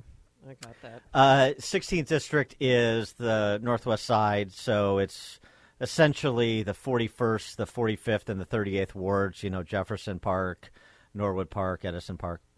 So those are the, few aldermen that have some sense of sanity when it comes to public safety. You've got Sposato in 38, Gardner in 45, and Napolitano in 41. So here's what's happening. And this is just like real world stuff. The kind of stuff that an executive who's interested in public safety would know and would address. It breaks down who's at work on a midnight shift. The sheets that Garrido posted indicate 7 one-man cars and 2 two-man cars.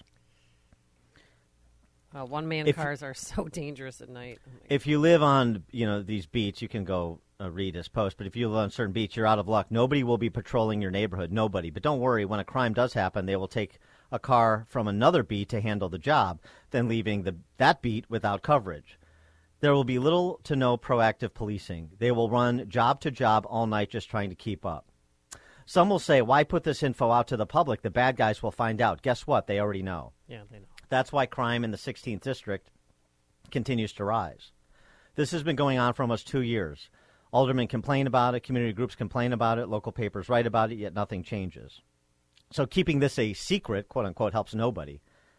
It's dangerous for our residents as response times are slower, and it's dangerous for officers as backup is usually far away or not available at all. The mayor, the superintendent, and the first deputy do not care about our officers, and they certainly don't care about you. That's a statement coming from a career CPD, a retiring police lieutenant. I had to put it, 11 officers for the largest. Let me just repeat. The mayor, the superintendent, and the first deputy do not care about our officers, and they certainly don't care about you.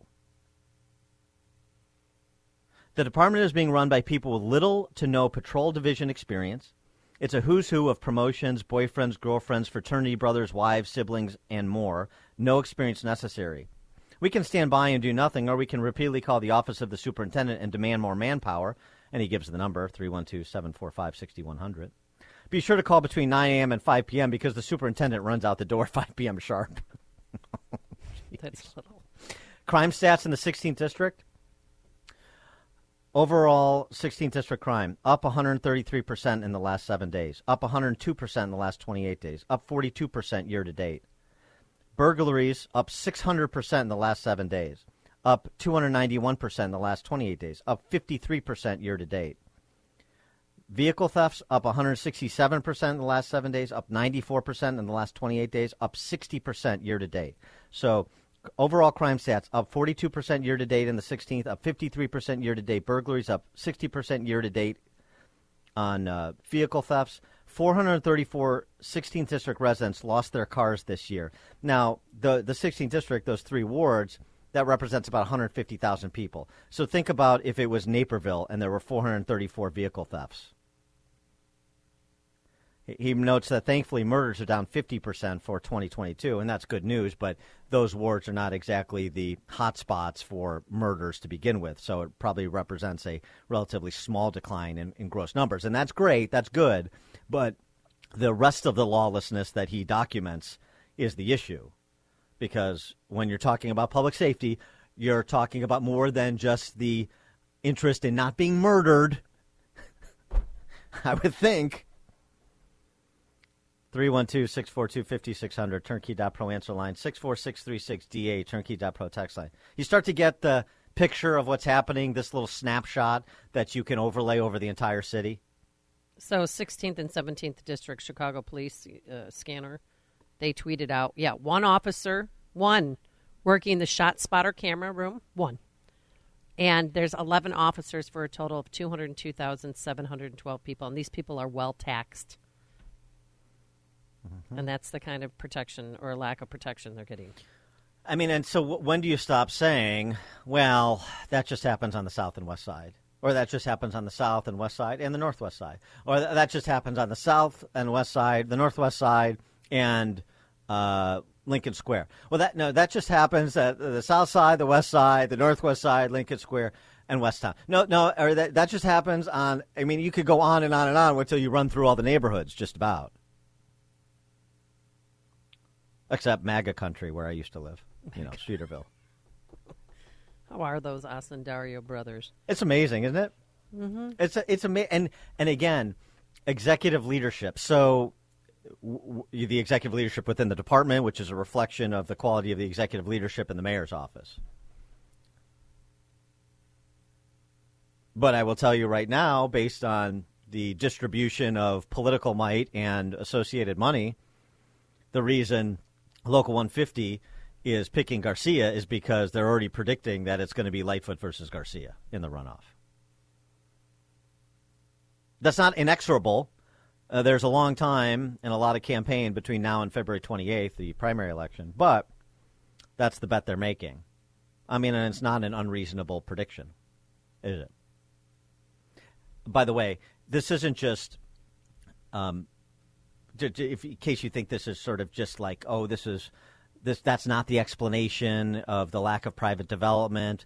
The crime problem is being overblown. All the Safety Act deniers who have been very quiet since all those amendments to the Safety Act were passed and then signed into law yesterday by Pritzker. Very, very quiet. Those people who decried anybody like us criticizing the Safety Act and providing the details thanks to expert input from prosecutors around the state. All of a sudden, they're church mice. Walmart CEO, Target CEO, saying the same thing, not limited to Chicago, but really they're talking about metropolitan areas where the lawlessness has taken hold because of these non-prosecution, decarceration, no bail politicians. They're saying, look, we will reduce hours, we will close stores if the level of theft in certain places continues. And, Walmart estimates 1% of their gross revenue is stolen, worth 1% in stolen goods. Well, 1%, what's the big deal? Well, that's $3 billion for Walmart. Target is saying the same thing, and they're in the neighborhood of $400 to $500 million in merchandise stolen on an annualized basis. They're not going to tolerate it where they don't have to, and they don't have to, and they don't need to be in certain metropolitan areas. No. We've seen this happen at the local retail level with the Starbucks, the shuttering of Starbucks in dangerous neighborhoods in big cities at the behest of Howard Schultz, hardly a right-winger. They close 11 Starbucks. And you have people running wild. I mean, look at that poor 83-year-old man in North Carolina who was working at the Home Depot, and he's trying to stop a guy who was stealing 3 pressure cookers. And the thug just pushed him down, and the 83-year-old fell down, hit his head, and he's dead now. Yeah. It's complete lawlessness. Mm-hmm. Right. It's not just shootings. No. It's not just murders. It's the general, I want something, so I'm going to go take it, and I don't care if I kill somebody on the way. Well, it's just. I mean, do you want to live in Thunderdome? It is Thunderdome. You were so right. You said that a while ago, and I'm like, no, never would be that. And you're exactly spot on. Larry, Logan Square, on Chicago's Morning Answer. Hey, good morning. Crime, seeks where he gets less pushback. And from Logan Square, with all the gentrification in Logan Square, the criminals are going west. But when I try to speak to people out in the west to be prepared, and they say, well, it's, our neighbor is nice. We have a lot of cops here, firemen, yada, yada, yada. Well, hello. Now the problem's there. But being proactive, being a grassroots activist, you get pushed back like, you're a little cuckoo. But the fact is, some of the people that are really cuckoo are not. But getting back to Chuy Garcia, he is a leftist of left. He believes in lawlessness. He believes in that situation that, the police are bad, because he was brought up by some really bad people like Louis Gutierrez and the group that nobody hears about but are very powerful is called FALN, which is one of the first groups that started the CIP in public schools out of Humboldt Park. Yeah, they're a separatist organization, terrorist organization. Yeah, that's right. But they stay underneath the radar. They don't broadcast their next moves like the Republicans. They're broadcasting, we're going to do this on election day, we're going to do this. They're like the Democrats. They stay quiet. They just work hard. They go to door. They go to the community. And the FILN is all over the community. They're also part of the BLM Humboldt Park group. Yeah, it's all the identitarians getting together. Thanks for the call, Larry. Right, of course they are. Of course they are. All identitarianism all the time. And let's get together and, divvy up the spoils. By the way, I like what he said, too, about, moving us. Our neighborhoods are nice. We have cops here. Oh, really? How many cops and firefighters live in the 41st Ward? I mean, every other house. And yet you have the stats that John Garrido recounted in the 16th Police District, which encompasses the 41st Ward. The alderman is a former firefighter and cop, Napolitano. Right. So what? So maybe they won't shoot it out because criminals know how many first responders live in particular neighborhoods, but doesn't seem to inhibit them from burglaries and car thefts and the like. Is that real crime? Are those quality of life issues? Greg, Jefferson Park. Hey, good morning, Dan and Amy. 16th District, by the way, Cicero west to the edge of the city, Belmont north to the edge of the city. Things are getting worse and worse here all the time. And like you said, you got Edison Park, Norwood Park, where every other house is city worker, cops, firemen, what have you. It may not be as bad up there, but here in Jefferson Park, things are getting really squirrely because of the ability to get out of this area so easily, whether it's, Milwaukee, the expressways, you got trains coming here, Cicero, Elston goes through. All roads lead to Jefferson Park. If you look at a map from Wisconsin to Indiana, downtown is not the hub of the city of Chicago. Jefferson Park is, and that's one of the reasons why these guys come in here and do all these crimes, because there's so many avenues or ways to get out of Dodge. It's bad and it's getting worse. And here, lastly, There's 6 people running, including Garrido for alderman, and one of them is this woman, Anna, I can't think of her last name, and she is a proud socialist talking about how socialism works and everything. And on her step-off for her campaign was at the 16th District Police Station talking about how cops are bad. It's just ridiculous, man. It's really bad. Thanks for the call. Well, I mean, she'd be in good company, whether there are half a dozen members of the city council who are out and proud socialists. Oh, yeah. And by the way, if you're describing yourself as a socialist, you're soft pedaling it. Now you think that's sellable. Socialist. You're really a Leninist. They're in much more of a hurry than they pretend. Bob, Northwest Side. Hey, Bob. Bob, are you there?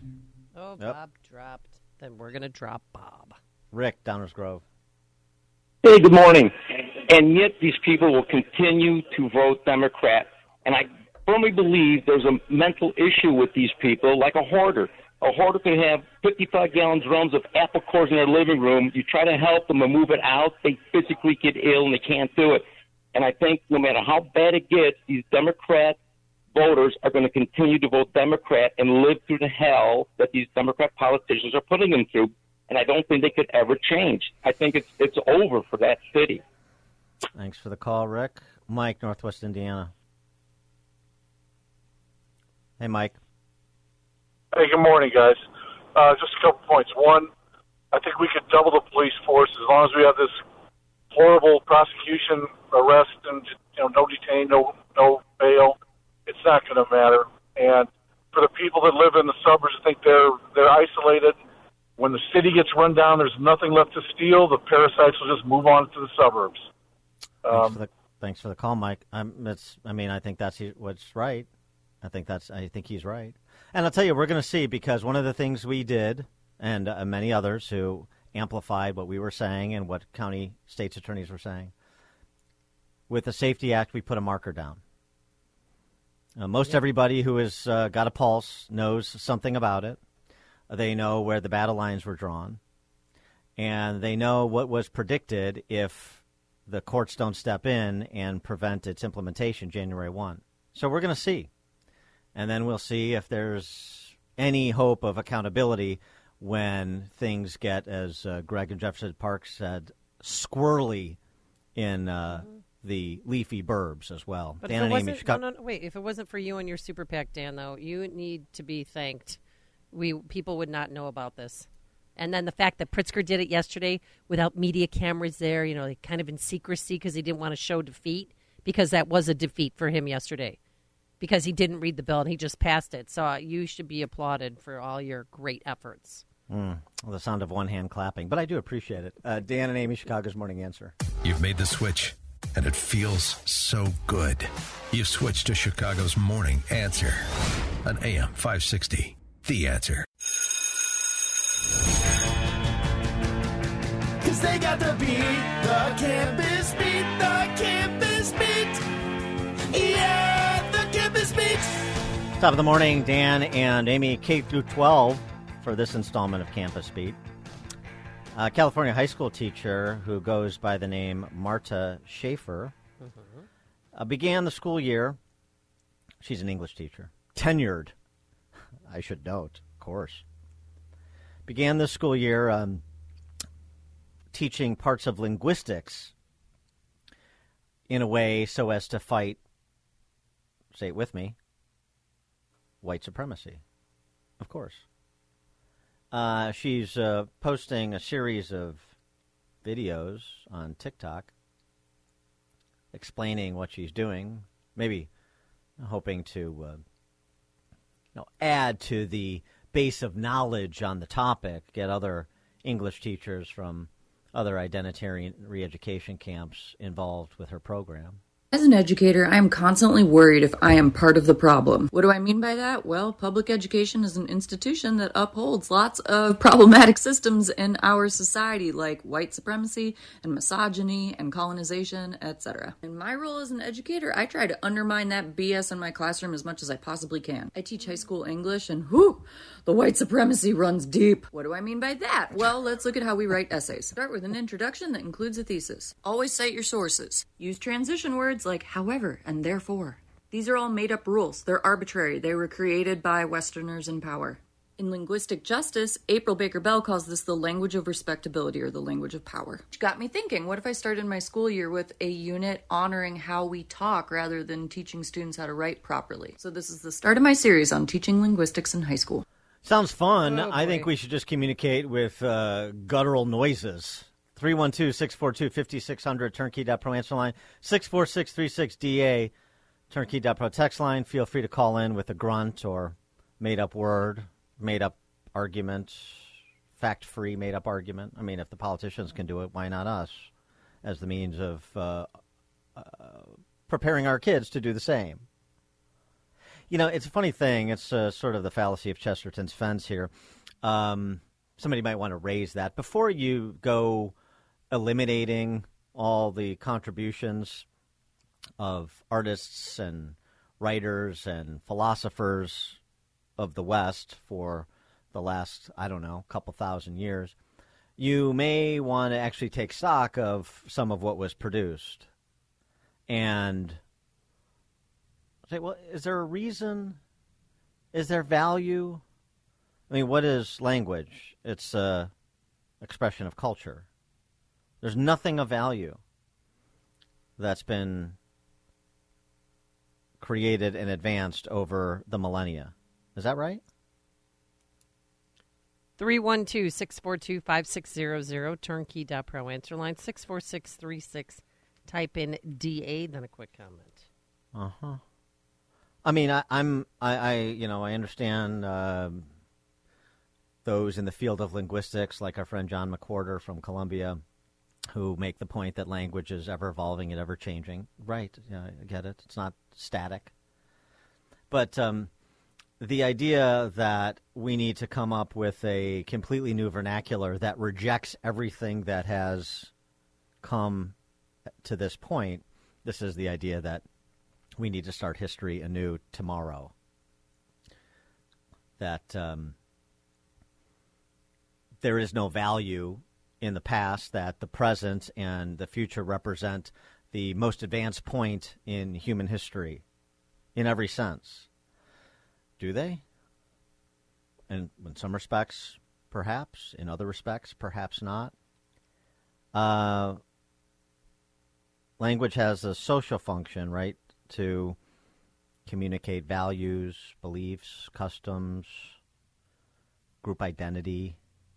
Oh, group identity. Maybe now we're getting to the point of this exercise. You know, the identitarians want their own language. One of the things that McWhorter said in an interview he gave a couple years back to the New York Times, he was asked about a book he had written at the time. You assert the more complex a society is, the simpler its language. Can you explain how that works? And McWhorter answered, I say that the more isolated the society, the more complex the language. In large cosmopolitan societies, you have new people constantly coming in, learning the language as a second language, and for that reason, constantly simplifying it. If a language is spoken over millennia by a group of 500 people and newcomers aren't learning it as a second language, then you don't have people shaving it down to its simplest form. Thus, it will get very complex, arbitrary, full of bells and whistles and needless gunk. And so this is, somebody who's devoted his life to the study of languages. And so maybe that is the point, that they want to transmit. I mean, to some extent, it's clearly the point that they want to transmit different beliefs and values and customs to future generations, thus the need for new language. And they start by redefining words that had one meaning 5 minutes ago into something very different today. That's the point. That's the point of redefining marriage, for example. That's the point of redefining sex, for example. So don't think that this English teacher in California is just some loon. There's a point to the discussion of language, a political point. Of course it's a political point. It's nothing but politics in K through 12 education.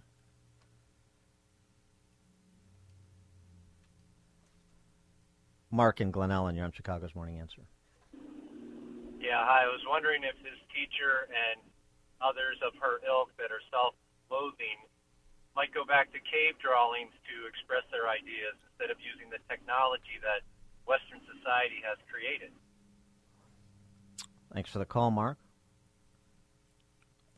Jim LaGrange. Hi, Dan, Amy. Good morning. As the warden so eloquently stated to Luke in Cool Hand Luke, what we have here is a failure to communicate. Yes. And by the way, Dan, maybe George Kennedy's finest role ever. Yes. Very good. Before he became... Leslie Nielsen was a serious actor, too, before they got together in the Naked Gun movies. No, good. Thanks for the call, Jim. Don, Bloomingdale. Quite a few years back, Dan, you interviewed the great Walter E. Williams, professor, and he was going through a litany of things that was wrong with colleges in the education department, and how they had the students had the lowest SAT and ACT scores. The professors were the least written and least respected on campuses. And here you see the offspring of it. Here's the result. Thanks for the call, Don. Right, no more college essays. We talked about that was it last week or earlier this week? I can't remember. But regardless, we talked about how few college students, how few college students have any serious reading, like 40 pages a week or less. How few college students are required to do term papers. You heard it there from the English teacher in California. Thesis, antithesis, synthesis, thesis, argument, counter-argument, conclusion. You got to provide citations and support for your argument, address the arguments of opponents. Well, that's just all a bunch of hangover from white supremacists and colonizers and so forth, right? This is going to advance people's reasoning skills? And probably not, but eliminating those sorts of intellectual endeavors, requirements as part of education, certainly gets you focused on things like group identity based on just non-behavioral characteristics, non-intellectual characteristics. You're diverse because of your skin color, your sex, your faith, but not because of anything that's going on between your ears. Right? There's no room for diversity of thought in a mob. Jeff Berwin. Greetings, Dan and Amy. Can somebody define what the phrase white supremacy is? They keep throwing these, and racist, they keep throwing these buzzwords and these buzz phrases around, but they never actually define what they mean. What is a white supremacist? Well, the they who use those terms so freely and inaccurately, that's just the real synonym for how they use that phrase is you disagree with me. Okay. Yeah. Thanks for the call. That's what we've seen. Or if you're a Trump supporter, sometimes. Well, right. Yeah. That's also disagreeing with me. They're not Trump supporters. So, funny, you can understand why the white supremacy label on Nick Fuentes, that kid from LaGrange, white supremacist who had dinner with Kanye and Trump. You can understand why it doesn't have currency in some quarters, because you've rendered that phrase virtually meaningless by misapplication and overuse. So when you come in contact with a real white supremacist, you're the boy or girl who cried wolf. Oh, everybody's a white supremacist, so why should I believe you this time? Everybody who disagrees with you on climate change is a white supremacist. Everybody who wants to read Shakespeare or make it a required reading in an English class is a white supremacist. And now Nick Fuentes is a white supremacist, too. So I like to read Shakespeare. I'm a white supremacist. He's a white supremacist. Everybody's a white supremacist to you if they disagree. But this is also part of the tilting of the language in the direction of empty identitarianism. That's the custom and belief system that they seek to pass on. Bob in Buffalo Grove. Buffalo Bob. Good morning. I like that. That's a good one. Moniker. Well, I remember Buffalo Bob. That's how old I am. That's old. It's good talking to you, Amy and Dan. And what became of Ebonics? Remember that? Yeah. And one more thing. Teaching of cursive writing. That's going to be something that's going to be something of the past. That's gone. Bob, that died 20 years ago. Thanks for the call, Bob. I mean, nobody knows how. My kids had to learn how to sign their name, and they didn't take any handwriting courses. Who do you need? I mean, excuse me. What do you need cursive writing for when you have emojis? Exactly. Lisa in Westmont. The texting. Hey, how are you? Nice to be there. Listen, I have a son at Bennett Academy right now, and it really bothers me that he thinks it's so funny to walk around saying, "Hey, what's up, Jit?" and "Where's the mo frickin' thing for dinner?" And I keep saying, "Listen, Jack, talk to me like you are a white boy that grew up in the suburbs going to Catholic schools, not like you grew up in the ghetto." Oh my gosh. So I fear for him to know that there's actually a teacher in California that is promoting changing the way that we should be speaking. That's all I have to say. Thanks for the call, Lisa. What is going on at Bennett Academy? Just, once you get God out of the Catholic school, as Bennett Academy's done, then you open the floodgates, don't you?